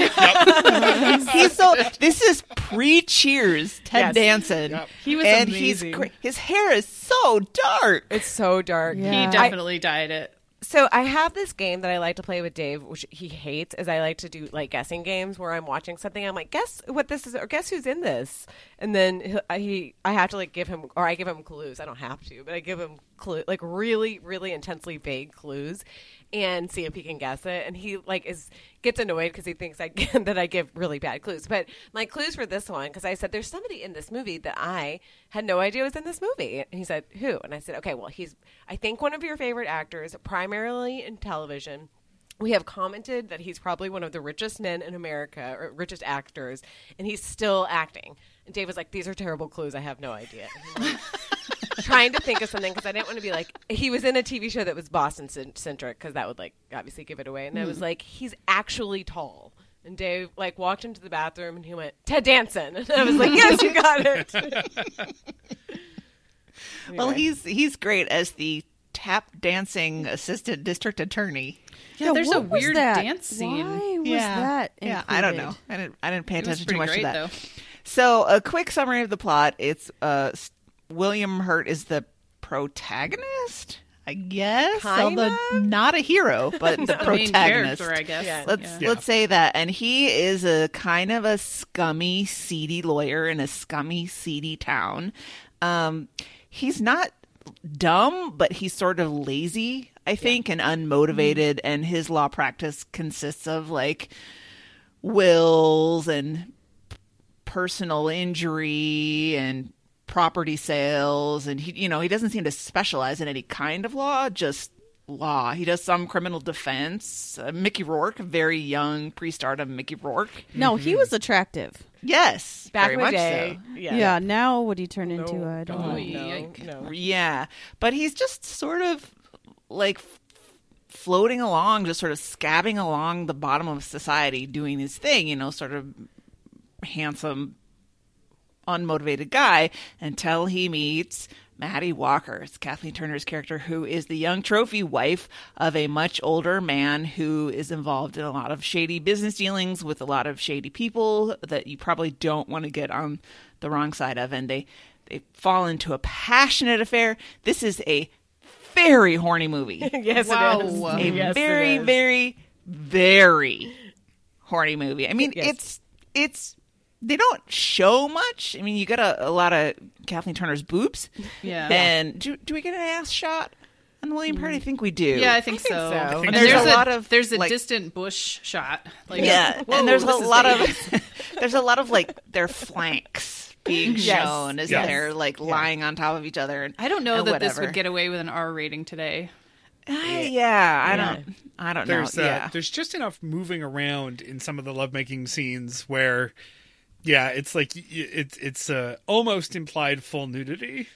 Yep. Very Yeah, you're very wondering, could he have been wearing a modesty pouch? Would that have worked? Or is this the full Monty? Going on here. So they're having a passionate affair, and they're just so hot for each other, and she's tells him what a terrible man her husband is, how cruel, and she just wishes she could be free with him, but of course that's not possible because she, signed a prenup, and the idea of divorcing this man and not getting any money is intolerable.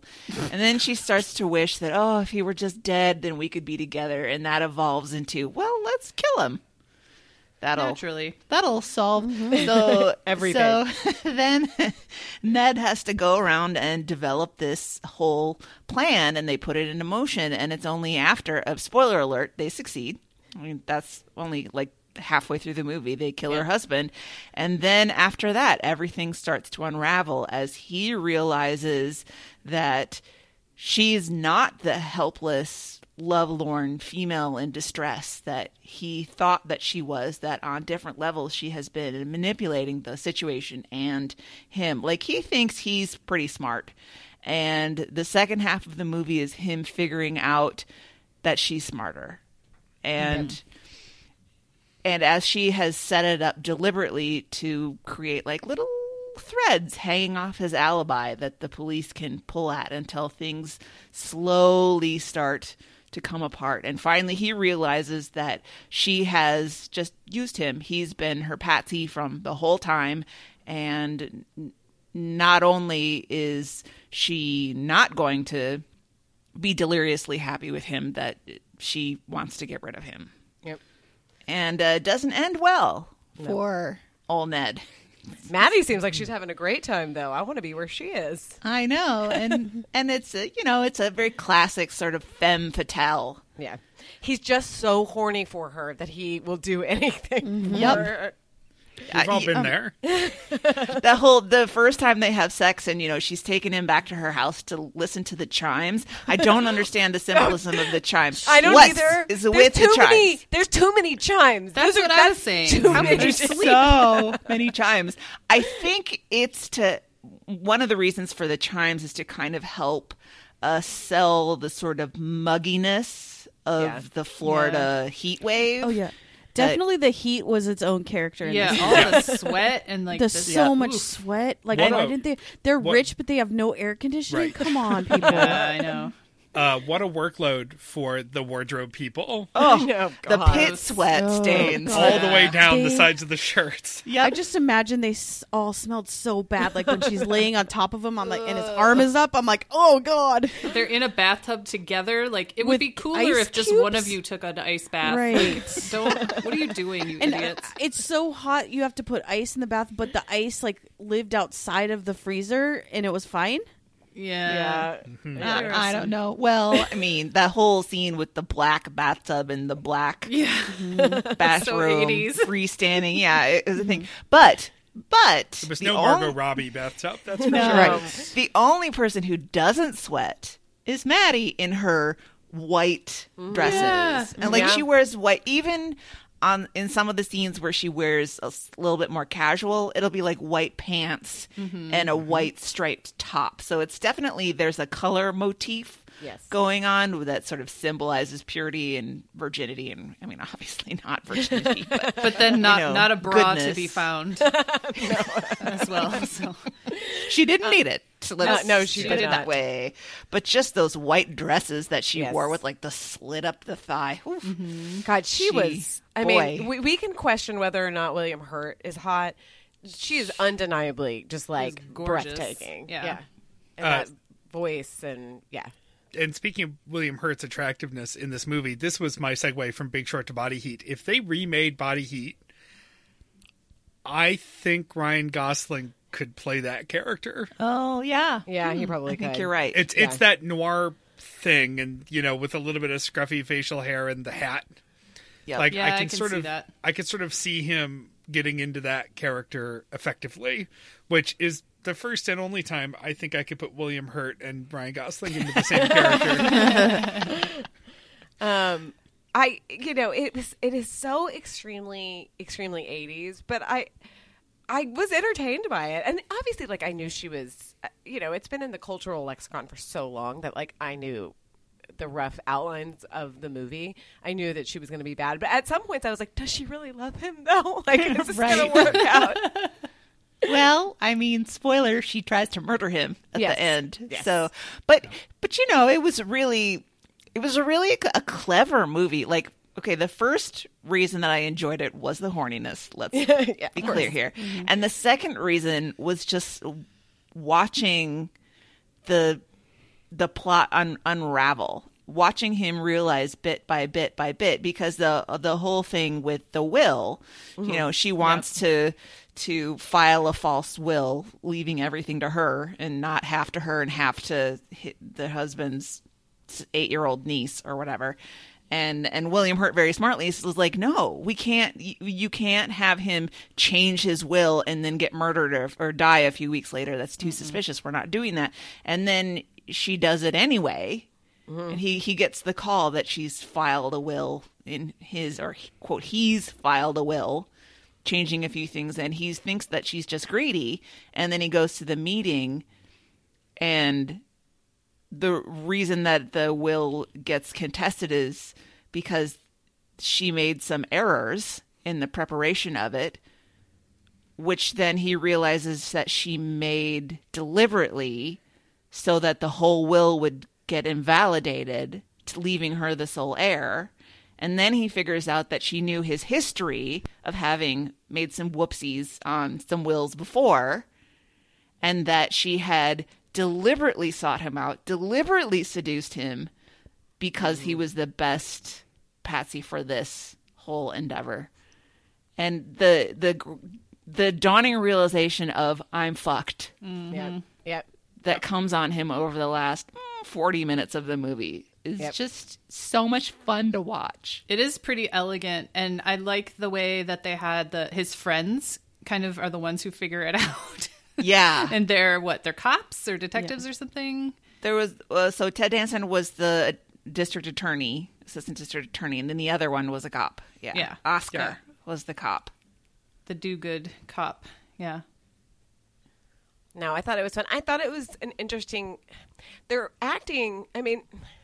His acting when he was talking to his friends was so naturalistic that I actually was really impressed when he had Ted Danson was telling him about how the little girl, the niece, caught, her giving him a blowjob, and him just kind of like taking but him just kind of like taking the information in stride. I don't know why I was like impressed with his acting. Like it was new. Yeah. I thought that was I don't know, acting like it was something that didn't matter to him. Yes, Just a very casual story, and still doing the like old boys club like blowjobs. I was like, wow, he's kind of doing a good job of this, but you're gonna get busted. And it was a good move when he left that meeting, and he knew that the little girl was there to give her statement in the police office or the courthouse or wherever it was, and rather than slipping out the back way so that she wouldn't see him and identify him, he went and said hello and got down right in her face. And so that he knew that if she ever, did a description of the man's face and not his penis, and she described someone who looked like him, he could be like, well, yeah, because I went out and I just talked to them. So of course my face is in her mind. Kind of thing. Yep. Oh, good try, Ned. Yeah, good try. Didn't save you in the end. One smart thing. You know what? Really, the first thing that shocked me about this movie is when the two first get together and she like invites him over to her house for some reason, as if they're not going to have sex. And then she's like, you need to leave. And then he kind of leaves. And then he comes in and like bashes a window. I was horny for her. I was bringing that up, but I got distracted by the chimes. But that was what I was going to say. Yeah, my notes say casual use of the word fag right away. Yeah. So sweaty. How could anyone sleep with so many wind chimes? And he breaks into her house with he 5 throws a chair through marks. the window. Yeah, and then he's like so horny you for see her. it the next time, and it's just nothing. Was it a window or was it more of a French door? It was like the windows on the side of the door. Whatever. I would be terrified if somebody that I didn't know did that. But it was passion. It was palpable. Gross. Ew, disgusting. Was he delivering a bag of cat food? Because that might have made the difference. No, I had fun. Edge. I'm glad I watched it. Like, it's a movie that I've always kind of meant to watch, but had no reason to seek it out, really, for whatever reason. But I'm glad that I watched it because it was entertaining. Yeah, it was good. It was definitely worth the watch, I think. And the fact that it's from 1981, it doesn't seem too dated. No. I mean, pay phones and old cars and stuff aside. I really enjoyed the cars and the collars.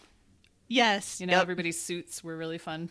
I mean, her fashion is definitely like you could wear that now. Oh, yeah. And it would be fine. I did say I like the this is like patriarchy and like racism talking, but like the cyclical nature or the nature of like women's bodies throughout time always make me laugh because she has such like an 80s lady body where she had like an late 70s, early 80s lady body where it's like small boobs, like no muscle tone, which like she's beautiful. I'm not like saying, and a long flat butt. Like I made that comment too. I was like, where is her butt? Oh. It's like, I don't, and Gregory was like, yeah, I don't think that's really a thing. I know, it's not 80s. A thing. Not at all. Not at all. Well, thank you, Anne. I enjoyed it. Yeah, that was fun. Good poll. And for a celebration of bodies as well, but more on the the male body, occasionally the female body. We're going to move to Tampa, lovely Tampa, and visit the strippers of Magic Mike. I did say when I proposed this one, I was like, sorry guys, legally I have to choose Magic Mike. Yep. It's in What my was contract. the actual show called? Exquisite? Yes, I think it's like, and God bless, how is it spelled? Let's look it up. Kings of Tampa or whatever. Oh yes, Exquisite for sure. With just an X, right? Not EX? Yeah. Oh no, No, there's no yeah, EX. wouldn't- Exquisite. You know where you want to be in the phone book for this company. Now I will say, before I saw this movie, and I used to listen to this podcast, the Culture Gab Fest, the Slate one. I don't listen to it anymore because they are very self-important. But I remember one of the people on there, the guy Steven, whatever his name is, he said this is a very like of the financial crash kind of movie, even though it came out like in 2012. It does kind of show, it kind of ties into The Big Short in a way where it shows these people just trying to like survive somehow. And like, this is how they're going to make their money. They can't get loans unless you have perfect credit. So you're going to like have to have all these side hustles, which is what Mike Channing Tatum has. He's, tries to make ugly furniture. I personally think it's ugly. Sorry. And What like the plain jet engine coffee table thing. found item coffee table that are also affordable. He does, some construction gigs. I think he said it's like a mobile detailing gig, but then also is a stripper at this Matthew McConaughey's strip club. And it's whatever. I don't think it has like too much of a plot because it's just centered around all of the dancing. It has something happens and then there's a dance. Something happens and there's a dance. Yeah. But basically, Mike is a seemingly kind of stand-up guy, and It's your pretty standard coming of age mentorship story. yes, Where mistakes are made and everybody learns something, and at the end there's hot cocoa for everyone. yeah, perfect, exactly. Well, Mike meets Adam, who's a fucking punk. I think that actor is also kind of a punk as well. Alex Pettyfer is the worst part The of worst. this movie. The worst. The worst part of this movie and the worst in general. Yeah, he sucks. He's just an awful person, and he's not in the sequel because he pissed Channing Tatum off so much. Really? That Yeah. I don't remember exactly what the story. Hillary probably knows, but I think while they were filming, he was renting a apartment or something from one of Channing Tatum's friends, and then like stiffed him on the rent and maybe trashed the place or something like that. But was just a complete asshole. Yeah, no, he's garbage, and he's terrible in this movie. I will say he plays like, I don't enjoy him, but by the end, when you're kind of supposed to hate him, you really do hate him because you're like, that fucking punk. Like, Yep. he got too big for his britches, and he's not even that cute. But His saggy britches. it just tells the story of Mike kind of, playing mentor to Adam and invites him to Exquisite, and, somehow it gets on and he is successful. The catastrophe. This Yes. goes back to Fresh Prince of Bel-Air, where Will was supposed to perform at the strip club and he chickened out, so Carlton had to go on and strip for all the ladies. And you meet all the guys in this group, Joe Manganiello. There's a Matt Bomer, the guy that I think is so unattractive to me. His name is Kevin Nash, but his character's name is Tarzan. It does not do it for me. Why was he in this? I don't know. For the physicality, I don't know, because it's clear that he's a wrestler, right? He's in the WWE. I think so, That's yeah. most of his experience from his IMDb page. And I think it's fine because I don't think he's supposed to be a good stripper. Yeah. He's just supposed to be big and be able to carry anybody around, basically. Yep. But basically, this this is they try to like weave in some moral stories and stuff, but really I am kind of like, let's get to the dancing. Like, I want to see these dances because, it is. I wrote in my notes. It's directed by Steven Soderbergh, and it is very Soderbergh-ly filmed. Like, yes, it's sort of this flashy strip club, but it's Soderbergh-ly filmed.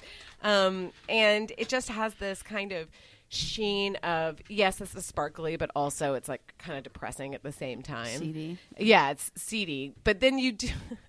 I texted my friend Katie, who's a really big Channing Tatum fan, and I said, "This is the horniest you'll ever be." And it's not even the strip club part. It's not the stripping part. It's him the just dancing part. The dancing part. Like the stripping is bad. All the other strippers are bad at dancing. But He's the only one who's a good dancer. He's such a good dancer. When he does his solo dance to like Pony or God. whatever, I'm like, Jesus So good. Christ, he's so good. Like when they do the group numbers, the other Matt Bomer and all of them. Matt Bomer is just, I mean, God created him in a petri dish. Yes. He's just amazing looking. Yes. But it's like they do the choreography, the movements, but they're not good at it, which is fine for the story, right? Because that's not the point. The point is to see them get naked.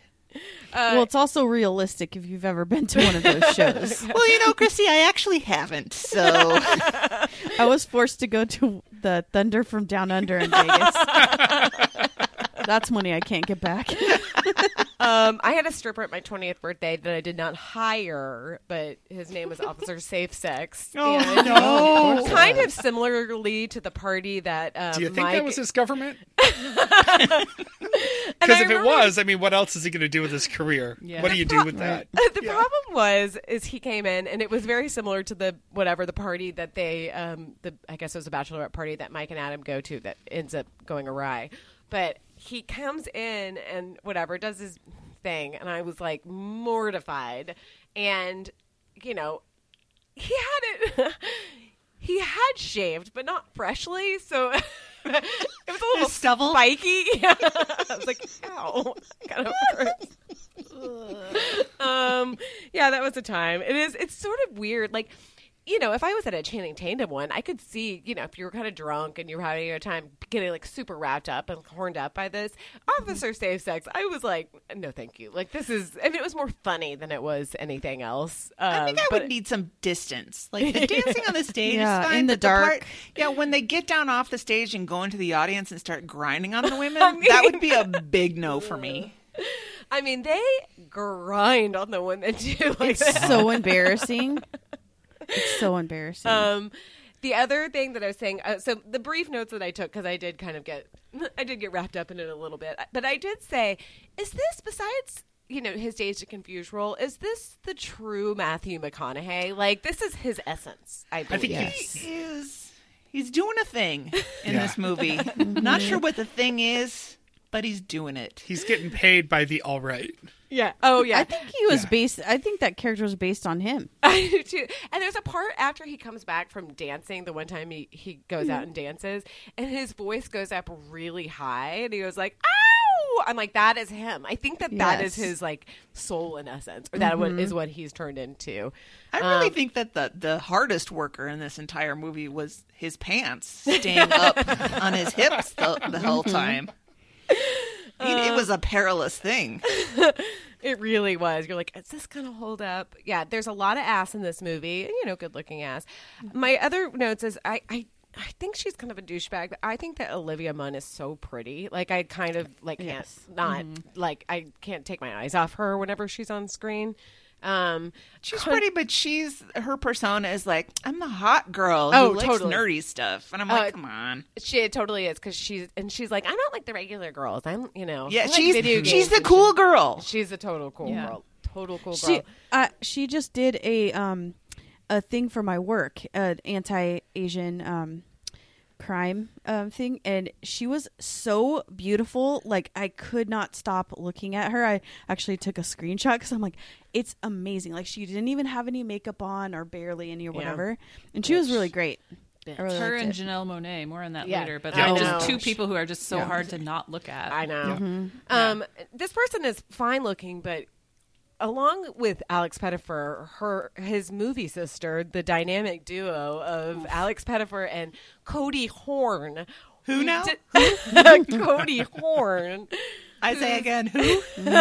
She is a who, except that her dad was the former CEO of Disney Corporation. So there is a reason why she is in this movie. I'm sure that has nothing to do with how this terrible actress got the starring role in this movie, Hillary. I mean, I know that Soderbergh likes like a naturalistic acting style, but she really took it to a new level on this one. It was just like, are you upset? No. I mean, that was basically her jaw is doing a lot of the acting in this movie. I mean, not to comment on her looks. She's a pretty person, but she did a lot of jaw acting and like blinking. And that was basically what she did in this movie. So yeah, I'm not a big Cody Horn fan. Neither of the siblings appeared in the second Magic Mike. So bye. Yeah. And I think the movie would have been better if we just cut them out of it entirely. And He should have stayed with Olivia Munn. yeah, I just think that it's that common trope, like, you know, like Orange is the New Black had Taylor Schilling as the new entry to the prison world. She started out as our guide and the person who was on the same level of understanding as us. And so that's the role that Adam and Brooke play in this movie. But I just think that it's stick with the dancing naked guys. You would have done better. And honestly, I mean, it's very, very silly, but the second Magic Mike is kind of fun because it's just mostly just focused on the troop of guys. Like, it's like, because at the end of the day, they all seem like nice guys. Like, yes, they might do drugs, they have a lot of sex, and they party and all that, but like, they seem like sweethearts a little bit. They're not wishing anybody any harm. No, they're just bringing pleasure to these women. And it focuses more on that. Yeah, and I thought that trying to make it deeper, there wasn't a real connection between Cody Horn. I just like saying, you can't, her name is Cody Horn. That's such a stupid name. Between Cody Horn and Channing Tatum, there's just not a lot of sparks flying on that one. I'm mildly offended, but continue. Cody Van Horn. I kept seeing Cody Horn and thinking, it's a shame that's not Anna Kendrick. Oh, right? Yeah. She could have, good. Just that general type. Like a little uptight, but like could let no loose. Bullshit. Yeah. Just not interested in your charm and your handsomeness and this whole thing going on. Except that she kind of is. Yeah. Right. Except that she kind of is. I thought if the movie was straining a little bit for a deeper meaning. Yes. And yes. It was that all of Mike's hustling with all of his businesses were really to hide his empty life. And the fact that he, you know, I think Brooke said as much, that he was as clueless as any of them. Yeah. It's just that he sort of kept himself busy so that he wouldn't have to realize that he is a loser. Yeah. Kind of. Yep. At least we got to the end of the movie and all of the plot lines were, you know, closed up and put a bow on, and we knew that the new kid was going to be okay and made the right choice and that everybody was going to live happily ever after. So I'm they got interested. breakfast. Bobby, this was your first time watching this movie, right? I would like the man's Perspective on it. Yes. Okay. Well, you know, I'm a very typical dude, right? Yes. Mm-hmm. So I have a very, you know, me and my bros were thinking about this movie and had a few brewskis and, you know, it was my first time watching this movie. I did watch it this morning. It is the one that just somehow I could not keep getting to.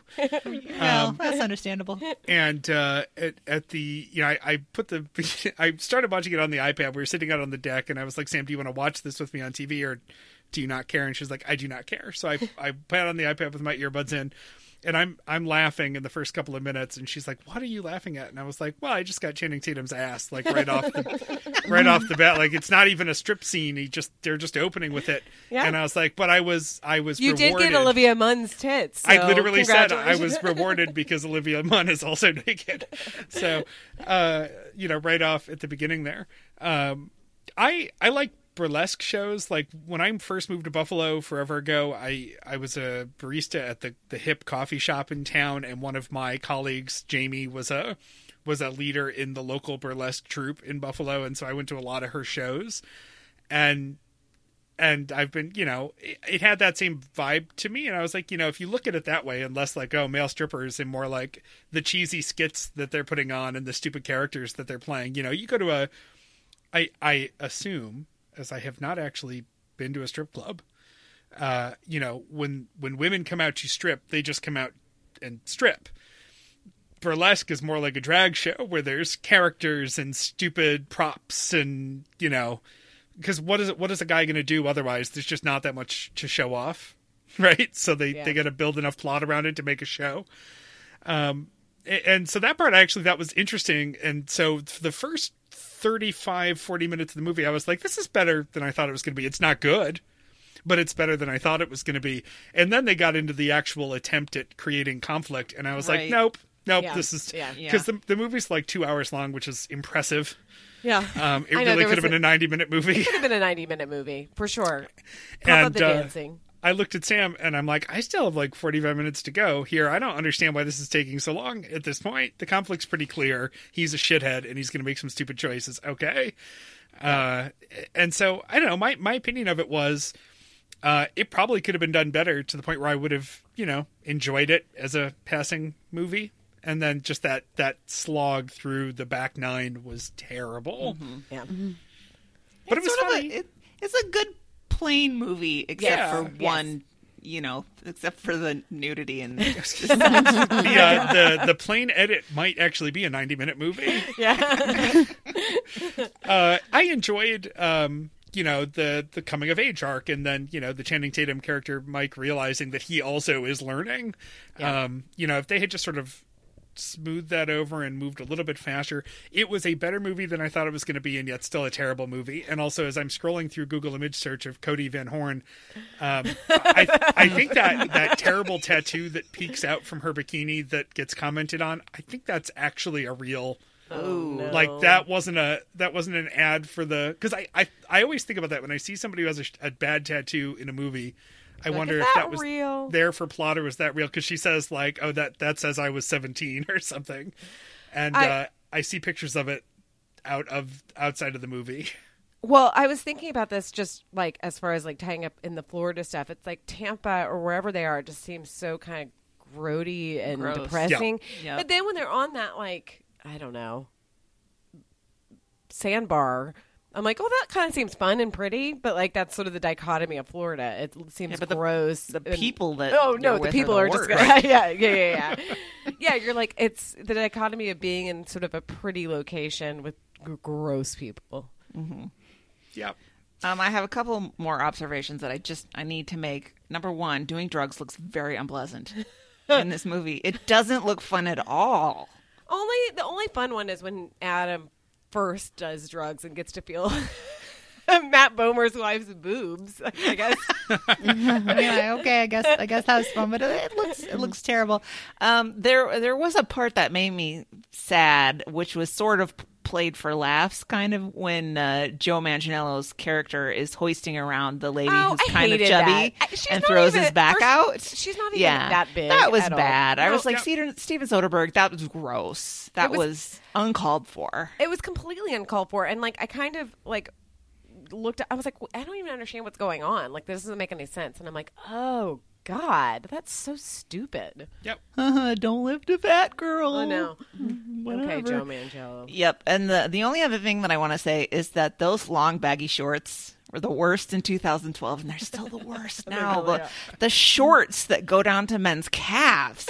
What's the point? What That's not is a short. the deal with that? That's like a capri pant. That's McClan not a short. diggers. I don't like that look at all. And the t-shirt that's like 6 sizes too large. No, let's not do that, guys. Oh man. No, Mike. Oh, Channing. God love you. I'm probably not going to go out of my way to watch the sequel, but I did say to Sam, I think it would be funny if Magic Mike XXL was about guys who are built kind of like me. like the old Chris Farley SNL Chippendales. That's great. Full Monty. Yeah. Right? Full Monty. So just get a bunch of teddy bears up there doing their thing. That'd be Magic Mike XXL extra wide. The Full Monty is a much better male stripper movie than Yeah. Magic Mike. It was also is. nominated for Best Picture. Where was that set? England. England. Like York, maybe? Right. Yeah. So I'm just trying to figure out when we're going to get there. 2046 is when the road trip hits England. We'll see you then. All right, moving on. We're leaving Tampa, sadly. Bye, Channing. And we're going to Liberty City, Miami for Moonlight. Christy, take it away. Yes, I picked Moonlight. I had never seen it before, which is really weird because I usually watch all the Oscar-nominated movies. I think this was just a year I was super busy. But also it didn't appear in many theaters at first. Yeah. So had anyone else seen it before? No, I'd never No. seen it. No. I've honestly had it in my Netflix queue. What are we? My stuff. I had it bookmarked in Netflix for like a year now, and I never was quite in the right mood to watch it because I knew it was probably going to be a rough watch. Yeah. I didn't have the emotional wherewithal to tackle it. So I'm very glad that you picked it. Yeah. Because it really pushed me to watch something that I had been wanting to watch. Yeah, I had no idea what it even was about, except I knew that one of the characters was gay because it won a lot of accolades from GLAAD and stuff like that at the time. So it takes place. It's the story of a boy, and it takes place in 3 different timelines in his life, where he's a small child. I don't know, how old do you think he is? 8? Yeah, Yeah, 9, eight. yeah. Yeah, I think that's about right. And then when he's a teenager, probably 16 or 17, and then full-grown man later on. And it's just the story of his mom was a drug addict, and he was picked on at school. I mean, physically abused at school. Right. For the way that he walks. Yeah. Well, meaning gay, right? Yeah. And so the kids all picked on him, and he was running from them, and then a boss drug dealer Kindly drug dealer. came and took him in, and he probably saw a little bit of himself in him, right? And so he took him in and took him. The kid refused to tell him where he lived and wouldn't talk, so he took him home to his beautiful wife or girlfriend, Oh, my goodness. who it's like looking at the sun. She's so beautiful. Yep. Yeah, this was Janelle Monáe. I mean, it was hard. It was hard to hard in a good way to look at her. So they take him in and they feed him and they treat him nicely, and then the drug dealer, his name is Juan, he takes him out and he teaches him how to swim, and he's telling him, all the stuff that you would hope a parent would say is you can be anything, don't let people call you names, like it just stick up for yourself. But the most heartbreaking part came from when the kid realized his mom does drugs and that Juan had sold her the drugs. Yeah. And he just held his head. I mean, that won him the Oscar right there, Yeah. right? Yeah, The he's face he wonderful. made Yep. and hanging his head in shame. But he told the truth. I And mean, the kid just gets up and leaves. Yeah. yeah. Oh, I mean, so the heartbreaking. eyes on that little boy. I forget I what his know. name. Oh my Oh, gosh. my God. They did such a good job of finding 3 actors that look so similar. Yeah, the casting was great. And also I hate kid actors most of the Yeah. time. Yeah. This kid was amazing. Well, as So a was subset of the- all children. Well, yeah. I hate them more than most children. So was the Kevin character. He was a really good actor Yeah. too. Yeah. Yeah, so then it moves on to him being in high school, and he's still getting picked on, and he is also still hanging out with I think her name was Teresa and Juan. Except, is that when Juan's dead? When he's Yeah, in when high he's a school. teenager. Yeah, so they don't really go into it. Really, they just said he's dead, but he still sees Teresa, and that's great. And his mom is bullying him to give money, and also she's very upset that this Teresa person is a way better mother than she is. Yeah. Well, his mom is way far gone on the drugs by Yeah. this Yeah. point. Yeah. So Yeah. it's really, really sad. And then he has his first sexual encounter with Kevin, and that was a huge moment in his life. And then the next day, Kevin punches him because the school bully tells him to do it. Like, I'm going to pick a guy and you have to do it. And then from that just, it was so heartbreaking because the next day he gets beat up and then he goes to jail. Like, he gets sent to Atlanta to serve time.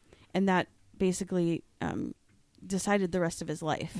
Yeah. Right? I mean, I don't agree with violence as a problem solver, but I wasn't totally sad that he broke that chair over the bully's head. Oh, No. for No. sure. Yeah, I was that rooting was- for that. Very I was hoping he impressive. would take a leg of it and stab him. I mean, he would have got the same amount of time, right? So the third act is him as an adult, and he's living in Atlanta and selling drugs now, where he definitely looked up to Juan. Like, that was his only father figure, or maybe even only parental figure, right? That told him he could be anything he wanted to. So what I believe is that he became this version of toxic masculinity to hide, Yeah. Yeah. because he was very embarrassed or scared of that. And then we later find out he meets up with Kevin again, and we find out that was the first and last time he's ever had a sexual encounter, which is so sad. I know. sad. It's so But it- sad. But I like to think that it ended and they lived happily ever after. That's what we can hope. Sure. I read a lot of reviews afterwards. Okay. Yeah. Because, like, I told you guys I finished watching it, and then I was like, well, now what do I do with the rest of my life? Yeah. Like, I couldn't figure out what to do. It seemed sort of weird to, like, put on a sitcom or something. Right. So I read a lot of reviews of it, and I don't remember which one, maybe it was the Boston Globe, said that the three acts were sort of like, you could call them wounding, scarring, and healing. Yeah. Yeah. The three Yeah. the three different sort of phases of his life. Because I think you're totally right, Christy. He's made himself physically into something in the last Very segment different, that yeah. something that is untouchable, something that's tough and strong. And my God, Trevante Rhodes is jacked. Yeah. Holy shit, is he Holy cute cow. too. Yeah. Oh my, Oh my God. gosh. And it's all to try and keep him from getting hurt again and from having to confront those terrible emotional wounds that he's carried. Well, and he wants to look exactly opposite of gay. Yes. Of what Yep. abused him his entire life. It was. I liked like how I had a friend one time when it came out. I said, "Did you like Moonlight?" Because I hadn't seen it, and she was like, "Yeah, but I don't really understand what the big deal is." And so I went into it being like, "Was it overblown or whatever?" But everybody I know pretty much had been like, "No, it's amazing," and obviously it won Best Picture. And it is like one of those movies that's not loud. I mean, there are parts, of violence, but it's not super like in your face.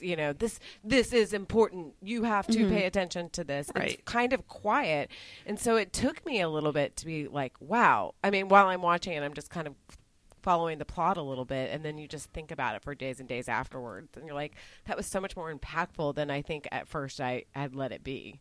Because I think I would call it a tone poem Yes. of a movie Yeah. that's all about mood and subtlety. And you're right, they don't hit you over the head with anything, because I think that it trusts the viewer to be able to understand the nuances of what this poor kid is going through and is feeling, and the struggles that come from this. I thought it was music extraordinary. great. Yeah. Oh my gosh, I the thought sound- And sounds the were lighting great. and the camera work was amazing. Yeah. Like when they were in the ocean. That Yeah, was really gosh, cool. Oh, yeah. when he was teaching him how to swim, like that, know. I did kind of Oh tear my up gosh, at that yeah. part.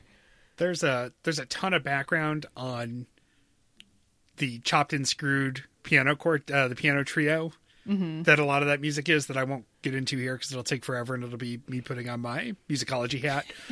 But the fusion there of styles is incredible, and I'm amazed that this movie. Well, I know it was nominated for cinematography and editing, and it didn't win either of them, and it lost cinematography because of La La Land. Yeah. But that stunned me. Just the way it was beautiful. shot and put together, the visual impact of the film. It's not a movie I half watched Magic Mike. Okay, so between How dare you? my eyes were, That's very I rude. couldn't look away from this movie. Exactly. Yeah. Exactly. I watched the dancing scenes. To be clear, Magic Mike. I pulled my eyes away for the stupid Those are the conversation scenes. important parts. Right. I only read Magic Mike for the articles. But yeah, I couldn't not watch Moonlight. I just, I had to follow it the whole time visually because it was just so rich and thoughtful. And like when those moments where you're hearing the dialogue, but their faces are still incredible. Yep. As long as you bring La La Land into this, Oh. I saw You La have La to. Land that year. I can't believe there was ever a competition between the two Yeah. of these for Right? Best Picture. Because I went to see La La Land and I didn't hate it. I was like, well, that was sort of lovely looking. It is what it is. Yeah. But I'm not sure what I'm supposed to take away from this. Like, it was kind of a puzzling movie. And, I mean, let's not talk about the singing. Of Emma Stone and Ryan Gosling. Whisper singing. Right. But I found Moonlight to be so profound. I know. Yeah. Well, I mean, I think the case was that, Hollywood loves a movie about themselves. Right. Yep. And it is, Hollywood doesn't really make musicals anymore, so it was sort of exciting to have a modern musical. And I fully agree about the singing of the two leads in La La Land. But the opening scene is so Yes. fun, and I think Yep. everybody was Yep. like, wow, Best Picture. This is it. Like, this is it. And I have watched that scene a lot. I've only seen La La Land in full once, and I will admit I loved it. I was like, this was so fun, and it reminded me of is me fun. living in Los Angeles, and really enjoyed it. I wasn't like, this is a movie. It's not like Singing in the Rain. Like, this is a movie I'm going to tell my kids about. But I was like, oh, that was fun, and that scene was pretty cool. They closed down, a major highway in Los Angeles, and I was like, oh wow, that was really cool. And then I never really thought about it again. So when it came up, I was like, even though I hadn't seen Moonlight, I was very agnostic about it. I was like, well, whatever. I mean, I've seen La La Land, but if everybody says Moonlight is good, and also it was right after the election, so I was like, you know what? If this is going to represent like seemingly La La Land represents like the Trump voter, which is funny because it doesn't, but like if it does, and then Moonlight represents like the Hillary Clinton voter or whatever, I'm like, well, I'm just going to go for Moonlight, and it was. Like Christy and I have discussed, it is our personal Zapruder film. I watched that Oscars announcement. I'm not even kidding you. Like, so many times. maybe 3 times a year, but like maybe more actually, because I don't know what it is about it. It's like there's chaos and there's different people you can look at. You're like, okay, right now I'm just gonna focus on this one person. I'm gonna focus on Emma Stone. Like, how is she reacting right now? I'm gonna focus on blah blah blah. Anyway, it makes me sort of sad because Barry Jenkins is clearly a genius, and it sucks that it seems like it was a tie when it's not a tie. It wasn't a tie. They won it, and it was really exciting, and the joy is tangible when you watch it. But it's like Warren Beatty has to talk for fucking 30 minutes about how he was doing, and it's like, no man, move. Like, even the producer, I think his name is like Jordan Hoffman or something like that, the producer of La La Land, he did a great job like of saying, no, it's them. Like, we got to stop. Like, don't stop bullshitting around and showing the card as they zoom he was in so on. good. He was really, really good. And they all left the stage, and then fucking Warren Beatty has to like chitter about it and like, I promise I'm not senile. well, you're I like, can read. You kind of are. But yeah, and seeing this now, I'm really happy that I finally saw it because it's spectacular. It really is. And it's not a movie musical. It's not, but it is a spectacular movie and has sat with me for as many days as I've seen it. I think about it. It's as emotionally vulnerable a movie as I've ever seen. And I've had a couple of experiences in therapy where like we had a session where we got like real deep into something, and after it was over, I couldn't go home. Yeah. Because I just like wanted to drive around for a little bit. And there was this feeling of sort of like I'd had my chest cut open and my heart was exposed. And I felt really sad and really vulnerable, but also really cathartic. And I felt the same way at the end of that movie because I just thought it was so beautiful and so true. Yep. Good, but thank you. I'm really happy that because much like Anne, I was like, well, it's on Netflix. Like, I should watch it. Yeah. And same. it just was never something that I was like, you know what I want to dive into right now? Moonlight. Yeah. But it A is movie that's I going to feel tear like, out my heart. you know, watching this drama about a abused black child. But it is, it's lean though, which is nice. You know what I mean? Like, there's not a lot of fat on it. Like, it kind of trucked along pretty quickly. Yeah, I was surprised actually. When it ended, I was like, "Wait, it's over?" Yeah. That's and been it's 2 hours or whatever. 2 hours Yeah. and 10 minutes, I Yeah. think. Yeah. Yeah. And this was our second Plan B movie. Yes. Brad Pitt coming through. Yep. Yeah, what he lacks sometimes in acting skills. I mean, I actually like him as an actor, okay, but what he lacks sometimes in acting skills, he makes up for in producing because he produces some really, really, really good movies. Really good ones. Yeah. Yep. Christy, I think you might have picked the best movie. Yes. Yeah. I think you On might this- have won. Long-term road trip, I think. You win the trophy. Of I haven't- ever, like of all the movies of, we've watched so far? Yes, of our Yeah. road trip, not think of so. today. I have mostly enjoyed The movies that we've watched, even the bad ones. Let's not talk about It Happened Last Night or whatever About that last one night. Oh, God. was. Yeah. I mean, let's put a giant asterisk by that movie. But like, there was something of value that I enjoyed in everything else that I've watched, even if I wasn't super enthusiastic. But this movie is just Yeah, it's special. Yeah, Yeah, I need to special. I need to watch it again for different things. Like, where's the symbolism? Like, Yeah. I need Yeah. to. Bull Durham was before the road trip started, so we can right. postpone right. that Right. debate for another day. But yeah, this was really I'm glad. Similarly, we finally had a reason to watch it because I just Yeah. don't watch things unless somebody puts it on my plate. Yes, like serves it. Here you go. Watch this now.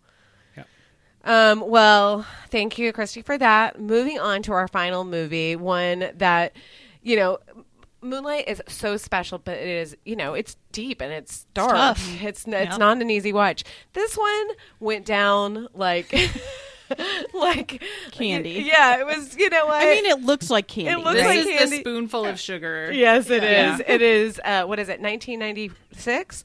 1996 is. I don't know. the- I coughed a little bit on Hank Azaria as a Guatemalan houseboy. Oh, we'll get there. Hold on. Yeah. The Birdcage. Written by Elaine May and directed by what's his name? Mike Mike Nichols. Nichols. Oh God, his name like anyway. So it has a pedigree based on the musical La Cage aux Folles. Was it a musical or was it a play? Actually, that's a dumb question that I should know. I don't Anyway, know. But it became a Broadway musical. it did. It did. Maybe it was a play that became a movie that became a musical. yes. One of those.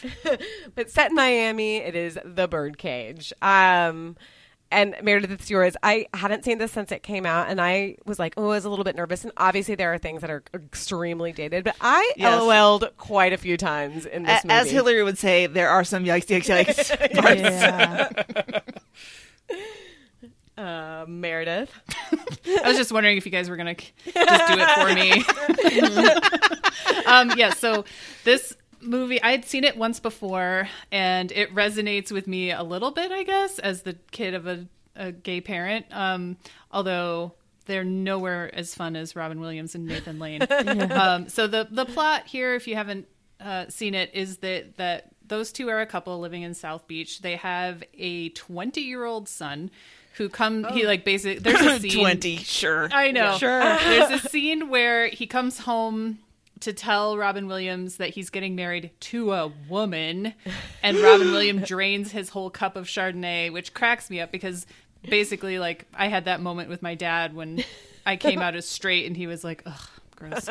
It was pretty funny.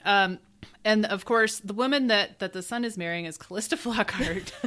Who's 17? Yeah. Wink, wink. Yeah. Sure. The daughter of an extremely conservative senator from Ohio. And so, of course, these two are going to get married. They have to do the thing where the parents meet and have dinner because, like, you can't avoid that, I guess. And then hilarity ensues as they all try to, like, rearrange their lives to pretend they aren't gay or Jewish. So both of those things are, like, no-nos. Gross. They change their last name from Goldman to Coleman. And they empty out the house of all the furniture. They All try the to phallic artwork. yeah. Like, just turn the statues around. No, that's not going to work. So they try to pull this dinner off, and a lot of different things happen to make it a disaster. But it ends up with them sneaking out of the back because they have a drag club underneath their apartment. Like, they live above this place that they own, and they end up putting. It's so good. Putting Gene Hackman in drag and sneaking him out the front door because he's like 10 feet tall. He looks so tall. Yeah. In this, he's taller than everybody else in the club, and he's like clomping out in this big white dress and wig, and it's Just like sort of Marilyn Monroe. yeah. Deal. Oh, it's so funny. Nathan Lane pretends to be a conservative housewife, and he looks like Mrs. Doubtfire. Yeah. Definitely Mrs. Doubtfire. And as we mentioned already, Hank Azaria does another accent he shouldn't be doing, Hank where Azaria. he's pretending to be a gay Guatemalan named And he's neither in real life. Agador, Agador, but then Spartacus. he's pretending to be somebody named Spartacus, which isn't any better than Agador. But I think they're trying to sell him as... No, they're not trying to sell him as Greek. Because they're saying that Robin Williams is the attaché to the Greek... cultural attaché. to Greece. Yep. Yeah. That's his job. Has Hank Azaria done anything where he isn't super racist? I don't think so. Is he racist in Brockmire, Bobby, or is No. he Supposed to be racist. No, he's actually quite liberal and of a good mind in Brockmire while he's addressing his alcoholism and drug use and vulgarity. But yeah, I'm trying to think if there's anything else offhand. I mean, most of his voices on The Simpsons weren't racist. It was just a few that were. Just a few. I love him in Shattered Glass. Yeah. He did He like is half Mike of Kelly. the voices Yeah. on Simpsons, right? Some of them were bound to be racist. I for sure like the part where Nathan Lane as the mother is talking about like don't kill abortion doctors, kill the mothers. I like this woman. The babies are gonna die anyway, so you They're a know. lost cause. There's this whole side plot, like the Gene Hackman is the senator, and his partner in the creation of the Coalition for Moral Order ends up dying in the bed of an underage black whore, is how they put it.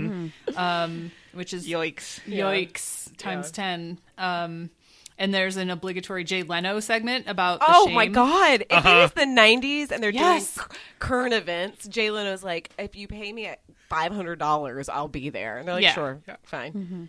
But the Florida-ness of this is pretty amazing. If you've ever been to that part of Miami, it's a lot of like pastel Art Deco. Yeah. And it's really, really cool. The architecture there is amazing. I liked the cars. They drive like a pale yellow Thunderbird convertible. It's really beautiful. And then there's a montage of like trying to be a straight manly man, which is really great. Of like, let's talk about football and let's walk like a man and punch each other. When he's like, put the jelly on the bread. He starts to scoop it. He can't butter toast without his pinky sticking out. And, so And he's like, good. don't use the spoon, use the knife.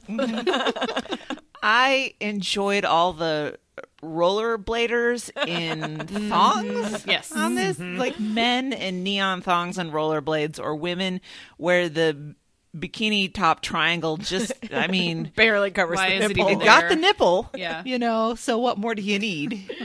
Oh, Yeah, man. and Gene Hackman driving through the streets and just watching these people go past his Yeah, that's car. pretty funny. Yeah. Basically, when I was watching this, and this happens a lot, is obviously I really enjoyed Robin Williams and Nathan Lane. I really enjoyed Gene Hackman and Diane Weiss. They were all fun. The kids fucking sucked. Oh Like, my they God. So bad. sucked. That son. Oh, I sucks. like Dan Futterman too. I do, but, too. man, I think it shows you how much times have changed in 25 years because when he's, asking his father and other father yeah. to deny their identity and, put themselves back in the shithead. closet for this. Yeah. And he'd I don't rather call his mom who abandoned him as a baby. Right. Yeah. That would never happen today. No, but no. Yeah. it just seemed like in 1996 that was sort of, well, yeah, that's what you got to do. You Well, have and to it- pretend, yeah.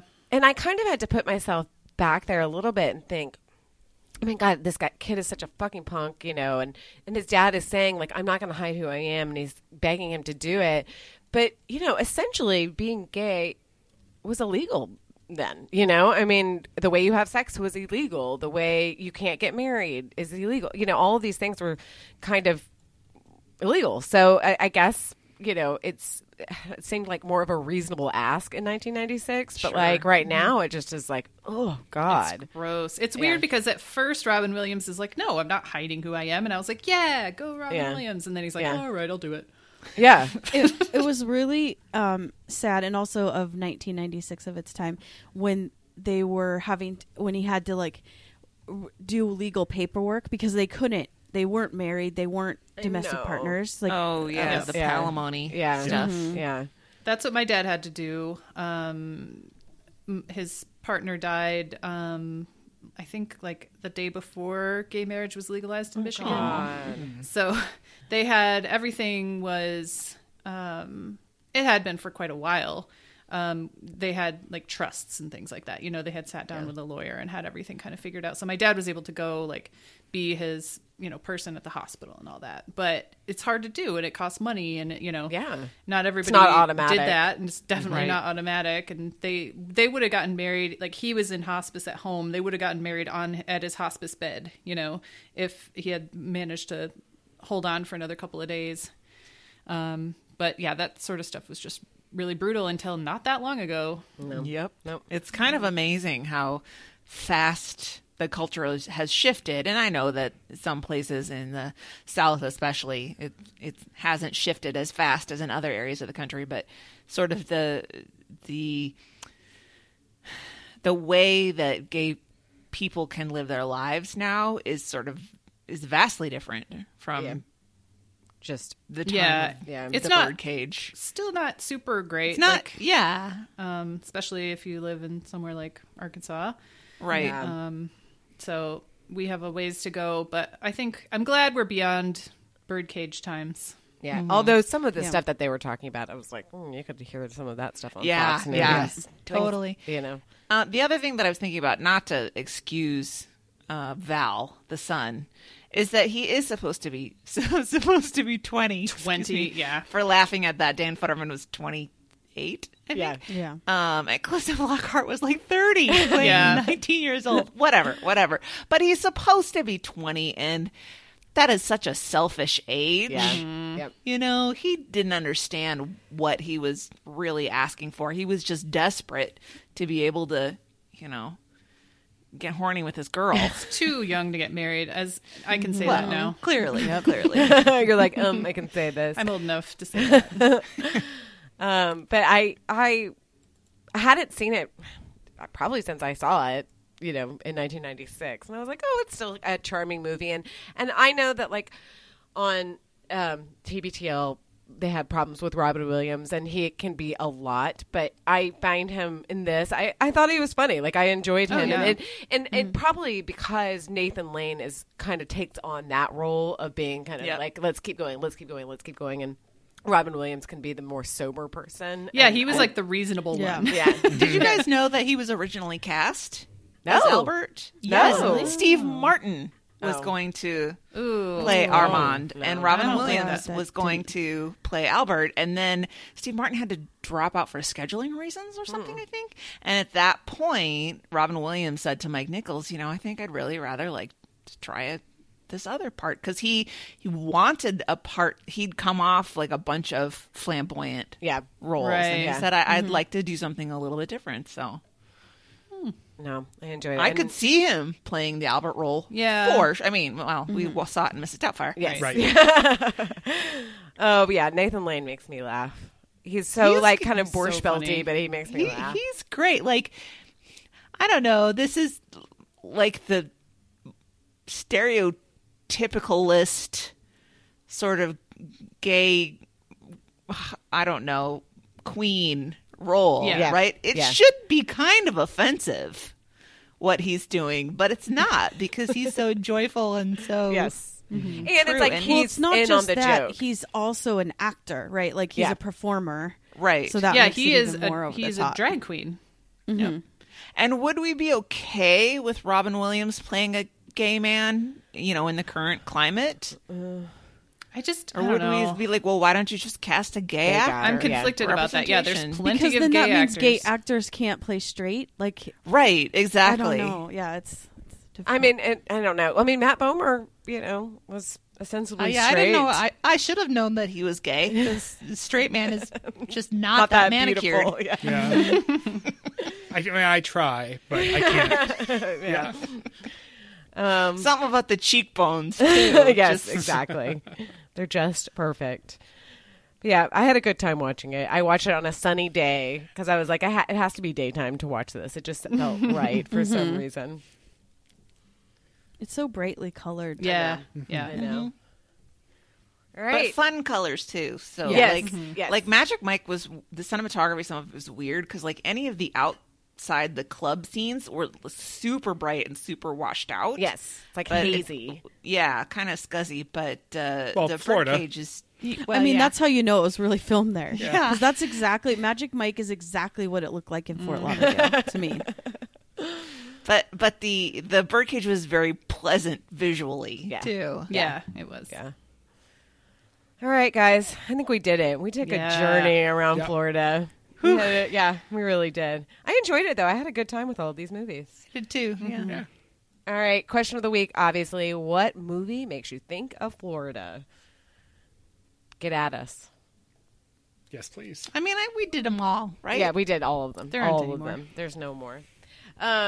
Okay, I'm going to roll in now to Tishy Recommends after this very brief episode.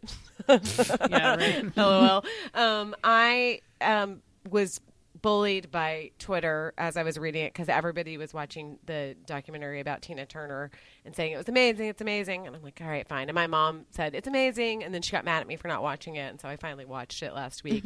And it was indeed amazing.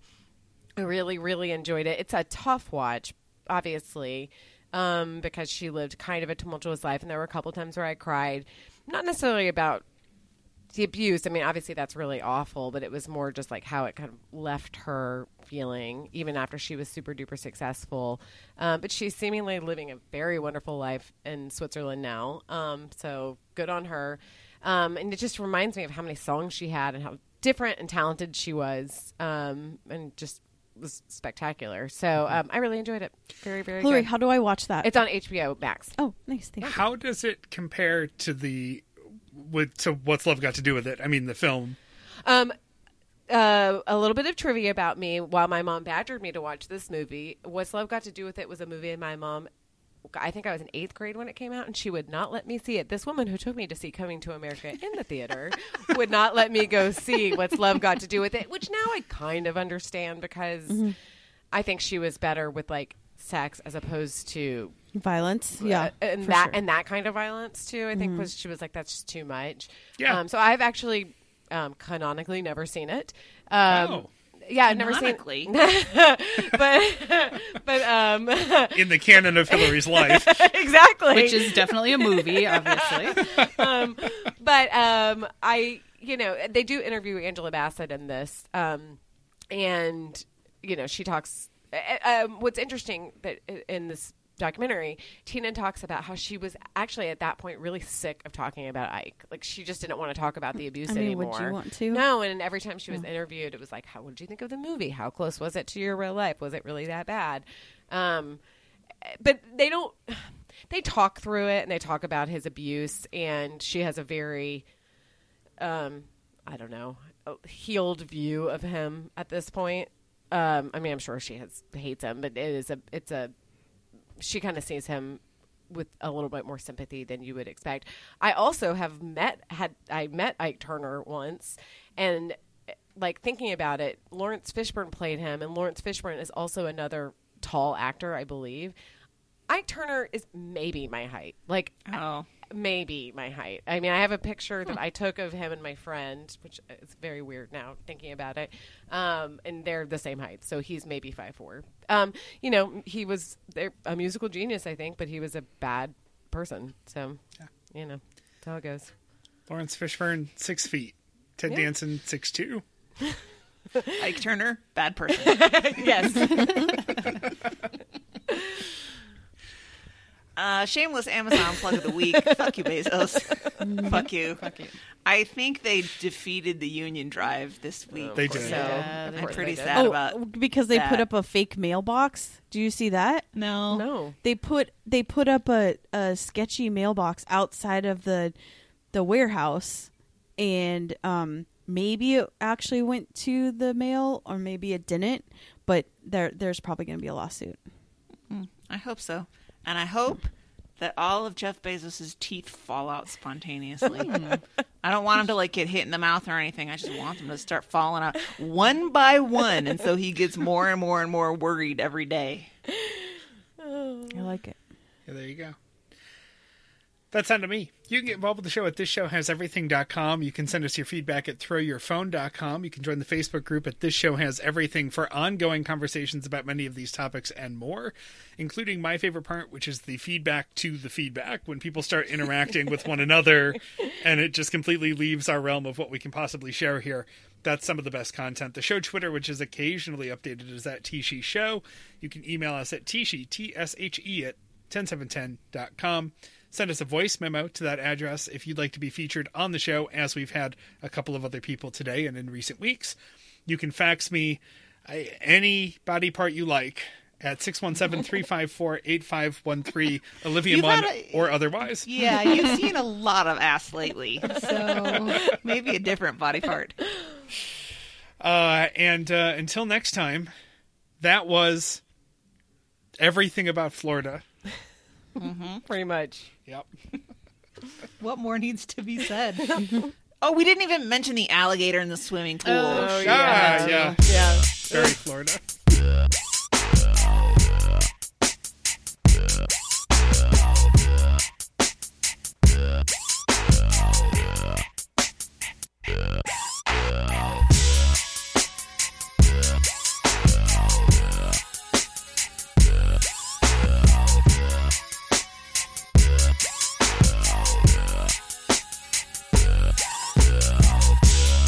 I'm just a bachelor.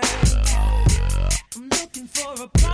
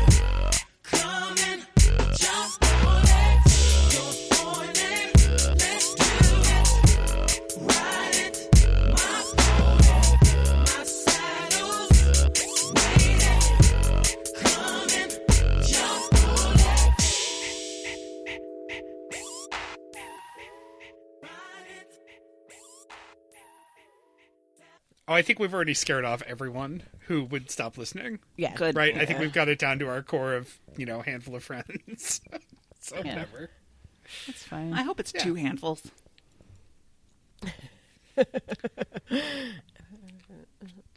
Leaving as much air around that as possible. Enough for a good honka honka.